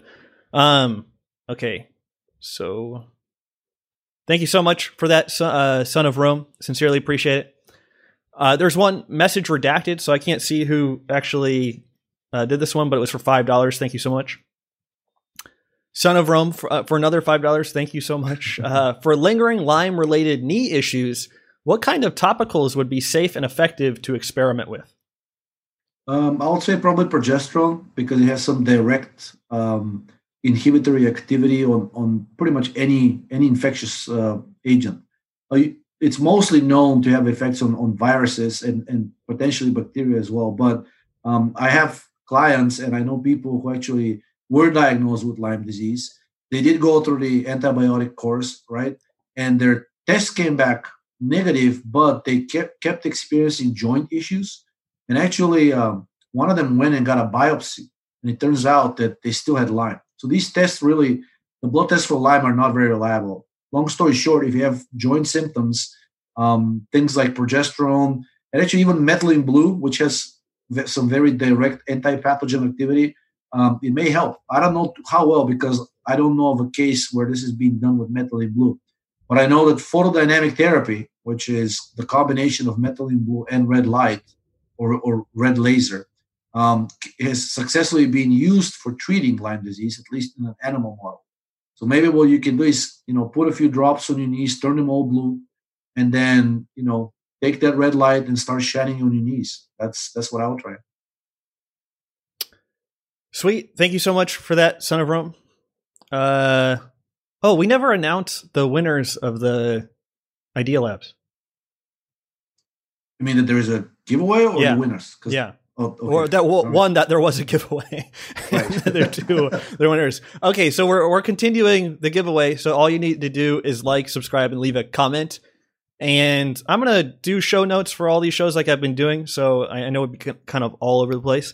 But I already chose winners, and they were Josh Quintanilla and LEZ. And so you guys need to email me, Danny@DannyRowdy.com. And we're streamlining the giveaway, and we're just going to be doing Tocovit. So no more choosing what supplement you want, unfortunately. But Tocovit is a very good product, and I hope you guys enjoy it. Anything else to add to that, Georgie? No, it's been. I personally intend to continue the giveaway. I think it's a good thing. Yeah, just email you Danny your addresses, and I usually send these out the same day I get the message from him. So you should be able to get it within at most a week if you're within the United States. Awesome. Speak of the devil, LEZ says for $2, we had missed you. Thank you so much, Ellie. Thank you for the chronic support of the show and everything I do. Just a great person as well. Drew F. Hey, Drew, for $5, he says, Georgie, why have you changed the solvent in some of your products to eugenol? Love your stuff, but the solvent changes can be frustrating. So a couple of things. Eugenol, as many of you know, there have been some issues with precipitation, specifically for products containing pregnenolone. Pregnenolone is notoriously hard to dissolve in anything really, except some very toxic solvents, such as chloroform.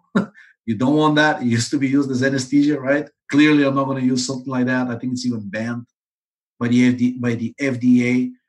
So I've emailed Ray over the years, asking. One of the first questions was like, "Why don't you have a pregnenolone product in vitamin E?" And he immediately came back with because it's impossible to dissolve, or if you dissolve it, it doesn't stay in solution for much longer, or very long. So it was a non-starter. He's like, so I said, well, have you tried some solvents? And then he responded with everything and then some.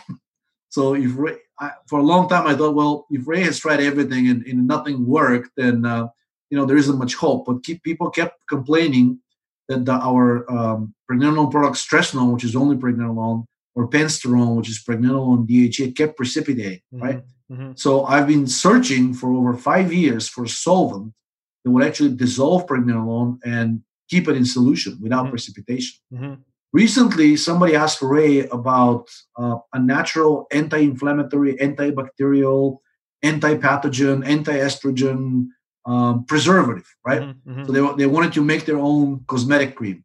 Mm-hmm. And Ray responded back by saying eugenol. He outwardly recommended it and said, I think it has an exorbitant amount of evidence about all of these beneficial effects, like anti-inflammatory, etc.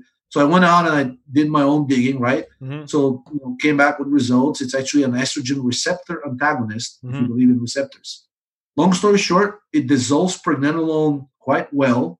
So I'm hoping that all the pregnenolone products and the 5-alpha dihydroprogesterone, which is even harder to dissolve than pregnenolone, the issues with precipitation are finally resolved. We've had 2 batches of these already out, and so far I have a few bottles that are sitting outside on my balcony, and it's getting colder in DC now. It basically gets into the upper 10-12 degrees Fahrenheit at night, and so far there's been no precipitation. So I'm hoping that will resolve. So again, to answer the question, it was a combination of the molecule itself seems to have really positive effects on human health. Ray seems to think very highly of it. And 3, it seems to be a great solvent for pregnenolone and other hard-to-dissolve steroids that we're selling. And I'm hoping that we'll be finally able to resolve the precipitation issues for good. And last but not least, it's also a great transdermal enhancer, right? And last but not least, it seems to work similarly to lidocaine. And I know you like lidocaine, and Danny, I know you've done some experiments with it, and you've asked Ray about it, etc. And if you look at the profile of eugenol, I'm not saying it has the same effects on health as lidocaine, but all of its anesthetic effects and the way it achieves them seem to largely overlap those with lidocaine. Now, those are not Ray's words; those are mine. So you feel free to check out the evidence, but that's another thing that kind of caught my eye and said, it's probably a good thing to have it. I'm sure Ray has seen it. but he didn't specifically recommend it for that reason. His recommendation was potent anti-inflammatory, potent anti-estrogen, potent antibacterial, antiviral, and anti-pathogen in general. So that's what we decided to use it. Hopefully, that will be the last change you see in solvents, because everything else seems pretty stabilized at this point. Sweet. I didn't even know about it. Okay, this one is from Michael for $5. Thank you so much, Michael. He says, can you give progesterone to someone who has progesterone receptor positive cancer? Seems the receptors theory is just a theory. Not only you can, we're going to find out very soon for something very similar with the prostate cancer study that I'm doing. Keep in mind, the first prostate cancer is an androgen receptor positive prostate cancer. So if DHT, which is the most potent androgen agonist, cures it, then at least for that cancer, but it does undermine the whole theory. I don't think there is such a thing as an estrogen receptor positive cancer, because if there was, by now, the anti-progestin known as RU486 would have been approved as treatment for that specific cancer. It is not. There is no, to my knowledge, there is no chemotherapy approved, hormonally acting chemotherapy approved for that type of cancer. But there's several of them, very potent anti-progestins on the market, yet nobody's treating the cancer with them. So I suspect that this is a mutated receptor. And just because they see it inside of the cancer cell, they think it's progesterone that's causing it. So they're afraid that if you give progesterone, it's going to stimulate growth. But keep in mind that progesterone, first of all, it hasn't been tried. I'm not aware of any studies showing that natural bioidentical progesterone promotes cancer growth in a progesterone receptor positive breast cancer. If anything, it's the opposite. There are some studies about the synthetic progestins, right? But Ray's latest newsletter does a pretty good review of them, exposing them for what they are. I've posted a number of studies showing that most of these are actually androgenic and estrogenic. And the name progestogen is really a misnomer. It's a travesty. I don't know who came up with the idea of calling these things progestogens, but they're not. Long story short, natural bioidentical progesterone, if anything, should inhibit the growth of this cancer through a number of different mechanisms, some of them non-genomic. Keep in mind, progesterone acts as an oxidizing agent, depletes reduced glutathione, shifts the cell's redox balance heavily towards oxidation. And I think most of the viewers and listeners at this point have seen the studies that I've posted that talk about that. Just shifting the cell towards reduction, whether that's by depriving of oxygen or increasing fatty acid oxidation through the Rendell cycle, or in general doing metabolic things that inhibit the metabolism of glucose, that alone is sufficient and necessary to turn the cell into a cancer cell, right? Actually, there's no cancer cell. It's just to make it grow and divide and metastasize. So the fact that there is a mutated receptor reminds me of that study posted on Reddit, which showed that this is a downstream effect of deranged metabolism. So progesterone is probably one of the most protective things you can do, regardless of the receptor expression of the cancer. I think there was a study published in 2011 which showed that there are no hormonally inactive breast cancers. Even the triple negative one was shown, at least in vitro, to react and be stimulated by estrogen and be inhibited. But I think they put an aromatase inhibitor. So if this is a triple negative breast cancer and estrogen still promotes it, then either the whole thing about being receptor negative or positive is bunk, or the main effects on cancer for or against it are non-receptor driven. They're metabolic, right? They're by controlling the redox ratio, by basically shifting, by controlling the Rendell cycle. And progesterone has protective effects across all of these different aspects. Promotes the oxidation of glucose, decreases the oxidation of fat, decreases the endogenous synthesis of fat by inhibiting the enzyme fatty acid synthase. It inhibits the COX and the LOX enzymes, which drive inflammation, which is heavily implicated in any cancer, regardless of whether the medical industry considers it hormonally driven or not. Again, shifts the redox balance towards oxidation, and it actually has a water structuring effect, which is very, very heavily involved in cancer proliferation as well. It's a GABA agonist, perhaps the most potent endogenous one, even stronger than GABA.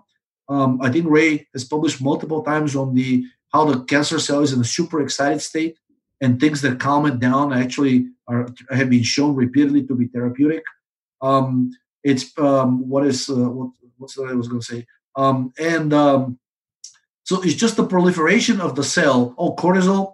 I mean, basically, cortisol is a huge driver of cancer, even though it's an anti-inflammatory steroid. Actually, it promotes the oxidation of fat and the synthesis of fat. This is now becoming recognized in oncology departments around the world. They're now trying to do either do a very low dosage of cortisol or a pulsed and sporadic instead of a daily, because cortisol is such a huge part of current oncological treatments. They don't want to dump it right away, but now they're realizing that it promotes heavily the growth of cancer, especially blood cancers. Long story short, as a recap, is I don't think that natural progesterone will have a negative effect on that cancer. I would like to see any evidence for that. The fact that it's officially labeled as progesterone receptor positive, at best it means nothing. At worst, it's probably a remnant of the 1950s and 1960s eras when all of these cancers were defined, and not much has changed since then. I mean, if you look at the different breast cancer types, most of them were, the opinion on them was solidified about 50 years ago. Since then, diagnostically, things have changed, but treatment-wise and labeling-wise, not much has changed. So I wouldn't be concerned about it. And if the doctor tries, I would love to see any evidence if the doctor can come up with some, but I highly doubt it, because I have looked for these things related to the prostate cancer study, and I found out that there is no such thing as a hormonally inactive cancer, and there is no such thing as a cancer that is not driven by estrogen. Almost all of them are. So progesterone being an antagonist, the main endogenous antagonist to estrogen, the main endogenous antagonist to cortisol, one of the main antagonists to inflammation, one of the most potent agents shifting the cell towards oxidation. I mean, it's hard to come up with a thing that progesterone does that would not be therapeutic for the cancer, except for that stupid and probably fraudulent theory about this cancer being estrogen receptor positive. Sweet. Thank you for that. In Ray's newsletter that just came out a few days ago, Money, Progesterone, and Life, November 2019, and you can subscribe to his newsletter. The newsletter is available by email now, and it's $28 US for one newsletter every 2 months, which can be paid through PayPal at raypeatsnewsletter@gmail.com. Okay, let's get to the other ones. Oh, one last thing. Yeah. If the doctor pushes to treat this cancer with some kind of a synthetic progesterone, I would fight back as hard as I can, because almost all of them are heavily pro-carcinogenic. They're not only carcinogenic, but once the cancer is already there, they're heavily, they speed up its growth and trigger metastasis as well. I don't know of a single good synthetic progesterone. If that's what a doctor pushes, you definitely need a new doctor. Good stuff. Okay, that was Michael. Thank you so much, Michael, for $5. Steph, continuing her trend of being incredible for $62.80. Thank you so much, Steph. Best moderator in the world. I like how she makes these they're not non-rounded amounts, as if she went to the bar or something, like 62.80, right? I think they have an astrological origin. They do, probably, yes. Vince says, Vince 1260 or 1260 for $20. Thank you so much, Vince. He says, young man, low prolactin, but DHEAS elevated. What causes the DHEA elevation? TSH, T3, and T4 levels excellent. Testosterone level moderate, and DHT. Okay, this is a lot to remember. And DHT low. Mm-hmm. Elevated DHEAS. He's saying that the TSH, T3, and T4 are excellent. Moderate testosterone, low DHT. Yeah. What steps could reverse the initiation of hair loss? And why isn't DHEA converting into DHT? Did you get all that? Yeah. couple of things. So first of all, I mean, just the tests that are already there, they're indicative that gonadal function is suboptimal, right? Because T is low but low normal, right? And DHT is low. So whenever you have these, like basically serum levels of testosterone and dihydrotestosterone are primarily an indication of how well your gonads are working. DHEA is mostly an adrenal steroid. So naturally, if gonadal function declines, the adrenals have to pick up the slack. In order to get like a more complete picture, I would also measure ACTH and cortisol, and potentially even progesterone. But at this point, I think the evidence is leaning towards, I don't want to call it hypogonadism, but the gonads are not working as well as they should be. So maybe test LH and FSH, see if there's anything related to the pituitary. Definitely test ACTH and cortisol to see how these correlate with DHEAS. Now, DHEAS is elevated, but it would really depend on the cortisol as well. Because the cortisol is close to, so if the ratio of DHEA to cortisol is not high, despite the high DHEAS, then you are in a catabolic state, and just the elevated cortisol can block the conversion of T into DHT and of DHEAS into DHT as well. So it's either cortisol that's driving this or something at the pituitary level. That would be my guess. So I will do these tests, the pituitary hormones, LH, FSH, ACTH, morning and PM cortisol, ideally both in the same day, just to see if there's the pattern also matters, right? You can have normal cortisol in the morning, but if it's high at night, it's still a dysfunction. Those are things that I will do. Vitamin D is also a very big factor in gonadal function. I will test vitamin D as well and total cholesterol. So you have to do a number of different tests, and they all converge together to paint a more complete picture. Right now, the only thing we can see is that potentially there is, adrenal overactivity, and combined with suboptimal gonadal function, that alone can trigger hair loss. Is what triggered my hair loss back in 2009. So just a correction, the Steph number is not from astrological origin. It's not. So just a correction there. I seem to remember like 62, 80, 61, 85, 64, something. It's always in the 60s, but they're never like round numbers. There's always like something after the decimal point. Well, to piggyback on your answer, so this Devi paper et al. From 2016, they say androgenic alopecia role of androgen levels. And in the paper, they say increased mean levels of DHEAS is significantly associated with increased clinical severity of male pattern androgenic alopecia. And they also note a TSH level of over 2.5, or around 2.4, 2.5, which we know is, in another paper, was over 2 is associated with elevated cortisol. And yeah, I get a lot of email about this, but the DHEA, like we've talked about, I think many other times, is DHEA rises with cortisol. Exactly. And then that's what I said. Yeah. And at a certain point, without the test for cortisol and ACTH, we don't know. I mean, it's great on paper. It's great to have high DHEAS, right? But it matters what cortisol does as well. If cortisol is also elevated, you're not in a good state. Yeah. So if anything, you just see the high DHEA as a sign of stress. Yeah, exactly. Yeah, chronic. In a healthier person, eventually, if this stress is prolonged enough, eventually you'll see a decline in DHEAS while cortisol will stay elevated. And really, the very last stage, which is what Celia called it's really like when you're really starting to fall apart, then cortisol levels also start to decline. But anything else, the good news is, even if there's adrenal hyperactivity, you're still at the healthy stage where you're adapting. Once these things start to decline, the adrenal steroids, then it's not a good sign, in Celia's book and in my experience as well. Yeah, on one other one, in Pitts et al. In 1987 said another quote here. They say this study adds evidence to the possibility that hyperadrenalism may be an important element in the complex biochemistry of male pattern baldness. And so this was like actual science about baldness before it went off the rails. Before DHT became the boogeyman, right? Yeah. And so finasteride comes out in, I think, 1994, 1997, and then it's it's game over. Okay, where are we? Okay, Crystal Cat for $20. Thank you so much, Crystal Cat. They say appreciate the live streams. Thanks. Thank you so much. Sincerely appreciate that. Dylan for $10 says, what is the danger of too much baking soda? I have been having 4 teaspoons every day. 4 teaspoons, that's about 12 grams. That's not too much.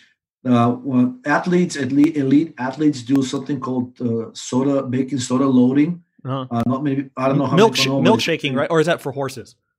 For horses. So, milkshaking, exactly. I was going to say it's banned in horses actually, because it's a performance enhancer. So, but the dosage for elite athletes that they do, and most of the human studies with human athletes, they actually do 20 to 25 grams in a single setting. That usually has the effect of giving most people immediate case of the loose stools. So 12 grams, especially if they're spread out throughout the day, I don't think it's a problem, especially considering that it also raises carbon dioxide, right? If this was like pure salt, I wouldn't be concerned about it. But eating that much salt as a sodium chloride, as table salt, would probably make one too hot for comfort. And since that's clearly not the case, and also carbon dioxide is rising, I don't think it's an issue. The only thing I remember ever seeing was that there was a person who already had an established and severe ulcer and had it for about 15 years. And that person I think they took about 15 grams of baking soda in a single sitting because they thought they were having a acid reflux, right? And they thought like the baking soda would neutralize it. And their ulcer perforated. Now, that's one case study. That's the only thing I've ever seen. And when this person immediately went for surgery, right? They said that the damage was already there. Maybe the baking soda triggered, maybe not, but they decided to publish the case study anyways. But they thought it was a hefty physiological dosage anyways, and it isn't relevant for most people. Sweet. Thank you, Georgie. And thank you, Dylan.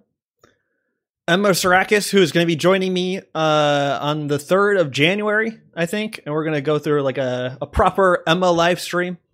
Unfortunately, the last one I still have PTSD from the last 3-person live stream, which turned out to have a bunch of audio problems. Emma for $79.99 Australian dollars. Thank you so much, Emma. You're a sweetheart. Thank you. Gregory Farrow for $62.83. Thank you so much, Gregory. These have been so generous. Thank you guys so much. Chris Gatton for $6.03. He says, any suggestions for eye fatigue? My eyes usually only feel good on sunny days. If there's such a thing as eye energy, mine feels drained most days. So when you say eye energy, like, what about the quality of vision? Like, does it decline? Does it not decline? I mean, if you experience a decrease in subjective perception of brightness of color, or vision clarity, usually serotonin is involved. One of the first things that I noticed when they approved the drug ondansetron, which is a serotonin antagonist that was supposed to work only in the gastrointestinal tract. It's a 5-HT3 receptor antagonist. One of the first things they noticed is that people started saying that they became dramatically more sensitive to colors, to the brightness of colors, and they were capable of actually reading for hours at a time without getting eye strain. So that's what this. I'm so sorry. I got to interrupt you. This is crazy. My computer is plugged in and I'm at 8% battery. And so I've been hearing like popping sounds. And I think that's because my computer is low battery. Can you plug it in? Keep going. Give me 1 second. Yeah. I mean, that will be my first guess. Another one is basically it's shown that high cortisol can actually fatigue the visionary system. The outlet I was plugged into is not functional. It's not functional. Okay, now we're good. Keep going. Sorry. Yeah. So yeah, the second thing that would be my suspicion is that there's elevated cortisol or pituitary hormone elevation, especially ACTH. I've noticed that when I'm really fatigued and start getting like pain behind my eyes, that's my vision quality declines, and I feel also like an eye strain. And I emailed Ray about 4 years ago, asking him about it. He said, like, you're probably overstressed and the pituitary gland is increasing in size. So it's pressing on the optic nerves, and that's causing both like the feeling that, you have like something is behind your eyes pressing on them. There's pressure and pain, right? This tension, and also the what you describe as eye strain. So his recommendation at the time was pregnenolone. He said like about 100 milligrams of pregnenolone helped him with very similar symptoms when he was really sick back in like the 70s. So yeah, but if you have ondansetron or cyproheptadine or thyroid or progesterone, any of these things should be able to help with both the cortisol and serotonin excess. My battery is like still declining, even though it's actually charging now. Okay, we better try to let's just like up. Power through this. Okay, it's this is so weird. Okay, Chris, thank you so much. Michael says, would meldonium be a good adjunct treatment to aspirin and niacinamide as a FAO inhibitor for a cancer patient? Absolutely. But here's the thing. If you're taking aspirin, it's already doing about the same thing as meldonium does. It just requires higher dosages than meldonium does. Aspirin is also known to deplete the body stores of L-carnitine. So if you're taking aspirin and taking niacinamide, and if you're seeing there are ways to measure. you can do blood tests for non-esterified fatty acids in the blood. Like if aspirin is doing what it's supposed to, these should drop. That's a pretty known effect of aspirin. In fact, they think this is the explanation of why aspirin is causing Ray's syndrome, not Ray as in Ray P, but like REYE. Is because aspirin is apparently inhibiting the oxidation of fatty acids too much, which according to medicine is what's behind this viral episode in children called Ray syndrome. So yeah, sure, you can add it. I don't think it will hurt. But if aspirin and niacinamide are doing their job, then it may be just an extra, because it's not cheap, maybe just an extra expense.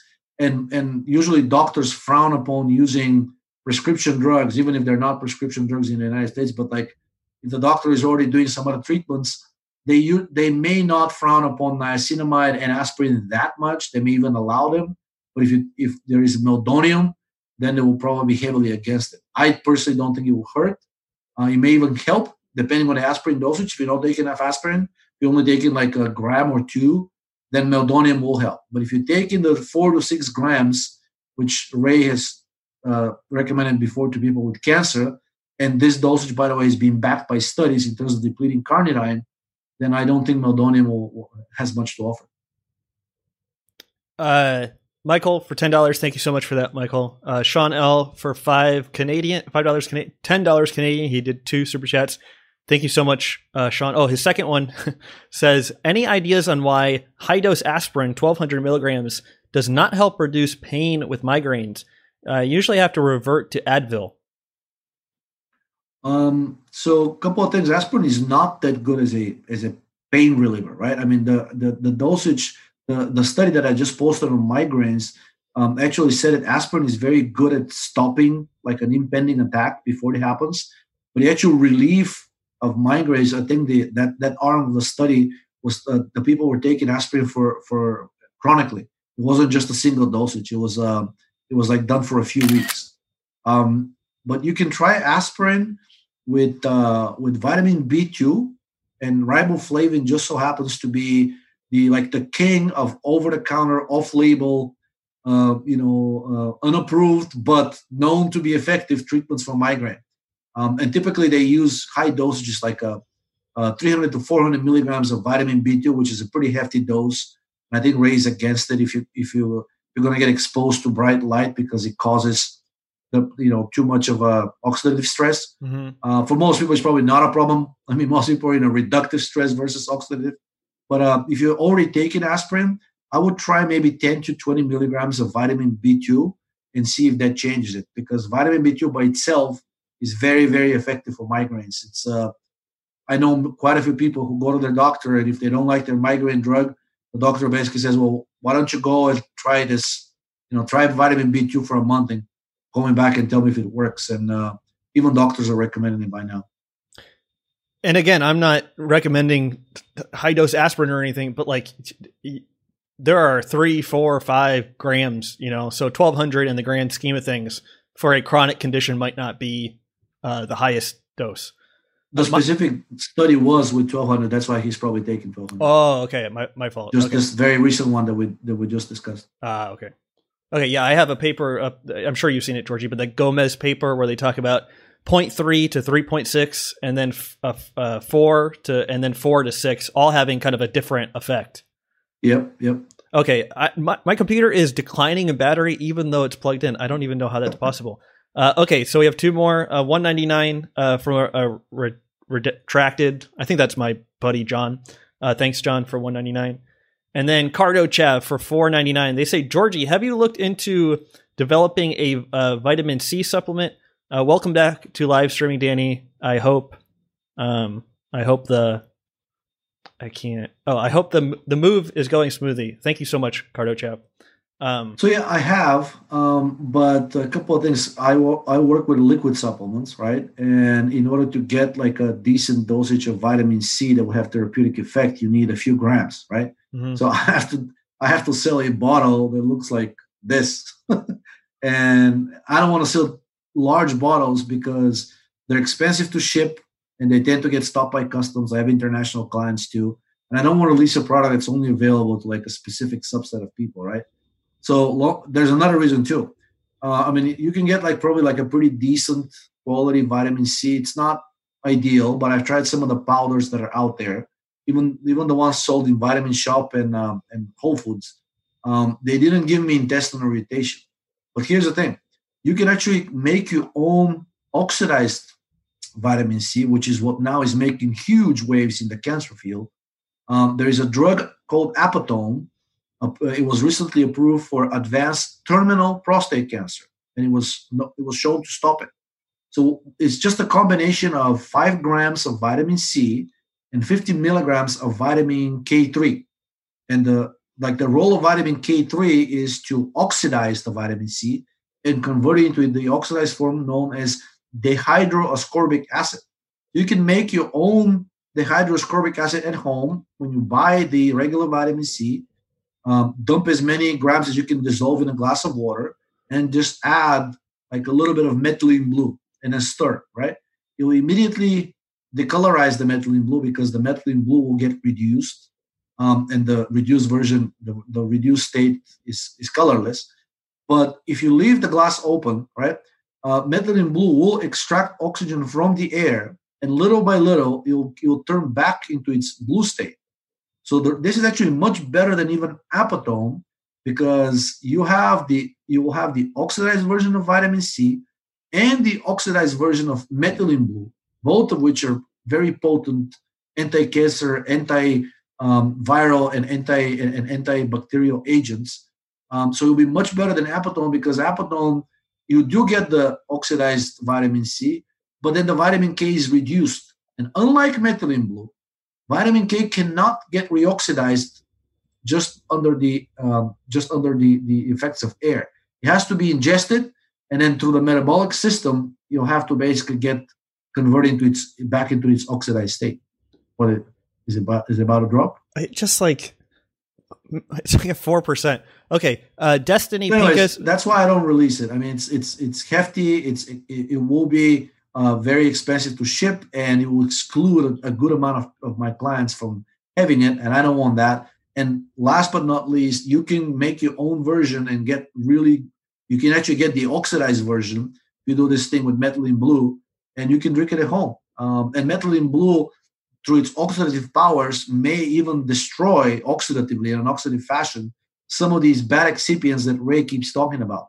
There's a study I posted about a year ago which showed that most of the bad excipients and even the endocrine disruptors can get destroyed and excreted by intense oxidative metabolism, and the mechanism of action was the generation of reactive oxygen species. Well, methylene blue can do that. So hopefully, by combining methylene blue and even a commercial quality level vitamin C powder, you can get pure vitamin C in its oxidized form for very cheap. Okay, two more questions. This one's from Destiny Pincus for $5. Thank you so much, Destiny. They say, any suggestions or insight or dry eye on dry eye and mouth that gets really bad, comes and goes. I did test positive for high mycotoxins, in parentheses mold. Any info? Well, I mean, it's like any antifungal. Actually, methylene blue is a pretty good one. I wouldn't put the drops in my eyes, but I would try it orally. Other things that can lead to excessively dry eyes and dry skin could be high cortisol or high estrogen. I actually have female clients who started getting these symptoms in menopause, and basically by taking progesterone orally, it wasn't even a very high dosage. It was like 15 to 20 milligrams, which is a physiological dose for a young person. They were managed to reverse this chronic dry eye condition. And in some people, some that emailed me about the same issue, turned out that they were taking too much cyproheptadine or another antihistamine with an anticholinergic effect. Benadryl is another one. And the side effect of that gives like the symptoms of dry eyes and dry mouth. So if it's not that, then it may be related to high estrogen, high cortisol, in which case progesterone should help. And for the mycotoxins, methylene blue is probably the safest approach. Okay, last question. I have no idea what is up. I'm at 4%, so pretty scary. Nicholas Simpson, our buddy Nick, he says, he quotes, progesterone inhibits cholesterol synthesis, ... Another quote, results in accumulation of lanosterol. Thoughts around relevance for anti-aging effects. But I'm sure he's quoting from like a specific paper. And it's probably in vitro, because I have other studies that show that actually progesterone increases the conversion of cholesterol into downstream steroids by activating the enzyme STAR, steroid acute regulatory protein, which is the rate limiting step in converting cholesterol into basically it's not the rate limit, but it transports cholesterol into the cell, and it's considered the rate limiting step in steroid synthesis. So progesterone is shown to greatly increase the activity of that enzyme. And this was done in vivo. So I would like to see an in vivo study and see if cholesterol actually leads to the buildup of lanosterol and inhibition of the synthesis of cholesterol. I'm not aware of any in vivo studies like that. Yeah, we got to do a 3-person show with both of you guys. But do you know what paper he's talking about? I haven't seen that one. I mean, I've seen a few that talk about cholesterol in vitro, like inhibiting the synthesis of testosterone, or DHEA, or like a number, or like allopregnanolone. But then if you look at the in vivo situation, it doesn't pan out. It actually turns out that in most cases, progesterone has a stimulating downstream effect on the beneficial steroids. But I know it blocks cortisol. I know it blocks aldosterone, and we all know it blocks estrogen. He put the paper in, but I literally can't do anything with my computer. I'm too afraid it's going to crap out. I don't see anything. I mean, is there like a chat? It's in the chat in the YouTube thing. Oh, YouTube. Okay. If any other situation, we would go into it. Okay, I think that we're going to have to call it here. Just one last plug for my special guest. Somebody took offense to me calling you my special guest, Georgie. Really? I don't know why. They said that you have been on far too often to be a special guest, but I disagree. I'm like Danny Roddy's brother. It's like calling your brother a special guest. Well, you're my Hungarian special guest brother, so I didn't Bulgarian. Same difference. Yeah, I'm drunk. Okay, your Twitter, twitter.com/hate it, and then Idealabs, dc.com. And yeah, anything else, Georgie? Any parting words? That's pretty much it. I mean, I think it'll be pretty exciting 2020. I have few more studies planned. If both of these come out, if they're good, and if I can work with these groups, one of them is already kind of like, it seems like we can work together. The other one, I'm still ambivalent. I don't like the fact they said we're not going to publish this. You're on your own. But they agreed to do the study, and I did get rejected by about 7 different other labs because they immediately asked, like, what are you planning to do? As soon as I said DHT and prostate cancer, they either disappeared, they ghosted me altogether, or they said like our legal team is heavily against it. Said like we're not gonna touch this. So, wow, it should be an exciting 2020. Awesome, guys! Thank you so much for watching. Thank you for all the extremely generous super chats. Sincerely appreciate it. Thank you to my special Bulgarian guest. So sorry, Georgi. Brother, Georgi Dinkov. And without you, I wouldn't even want to do these shows. So I sincerely appreciate you taking the time out of your actually very busy life to do these. And so from the bottom of my heart, thank you so much. Thank you to Steph, our moderator. Thank you to all the regulars that make the chat so good. And yeah, thank you guys so much. We will, Georgi will be back in 2 weeks, but I'm going to be trying to stack these and do one almost every week if possible. But I'll do them as guests, as I can obtain guests to do those. So I'm sending out emails as much as possible. But again, thank you guys so much. Take care and enjoy this Mitch murder song. Let me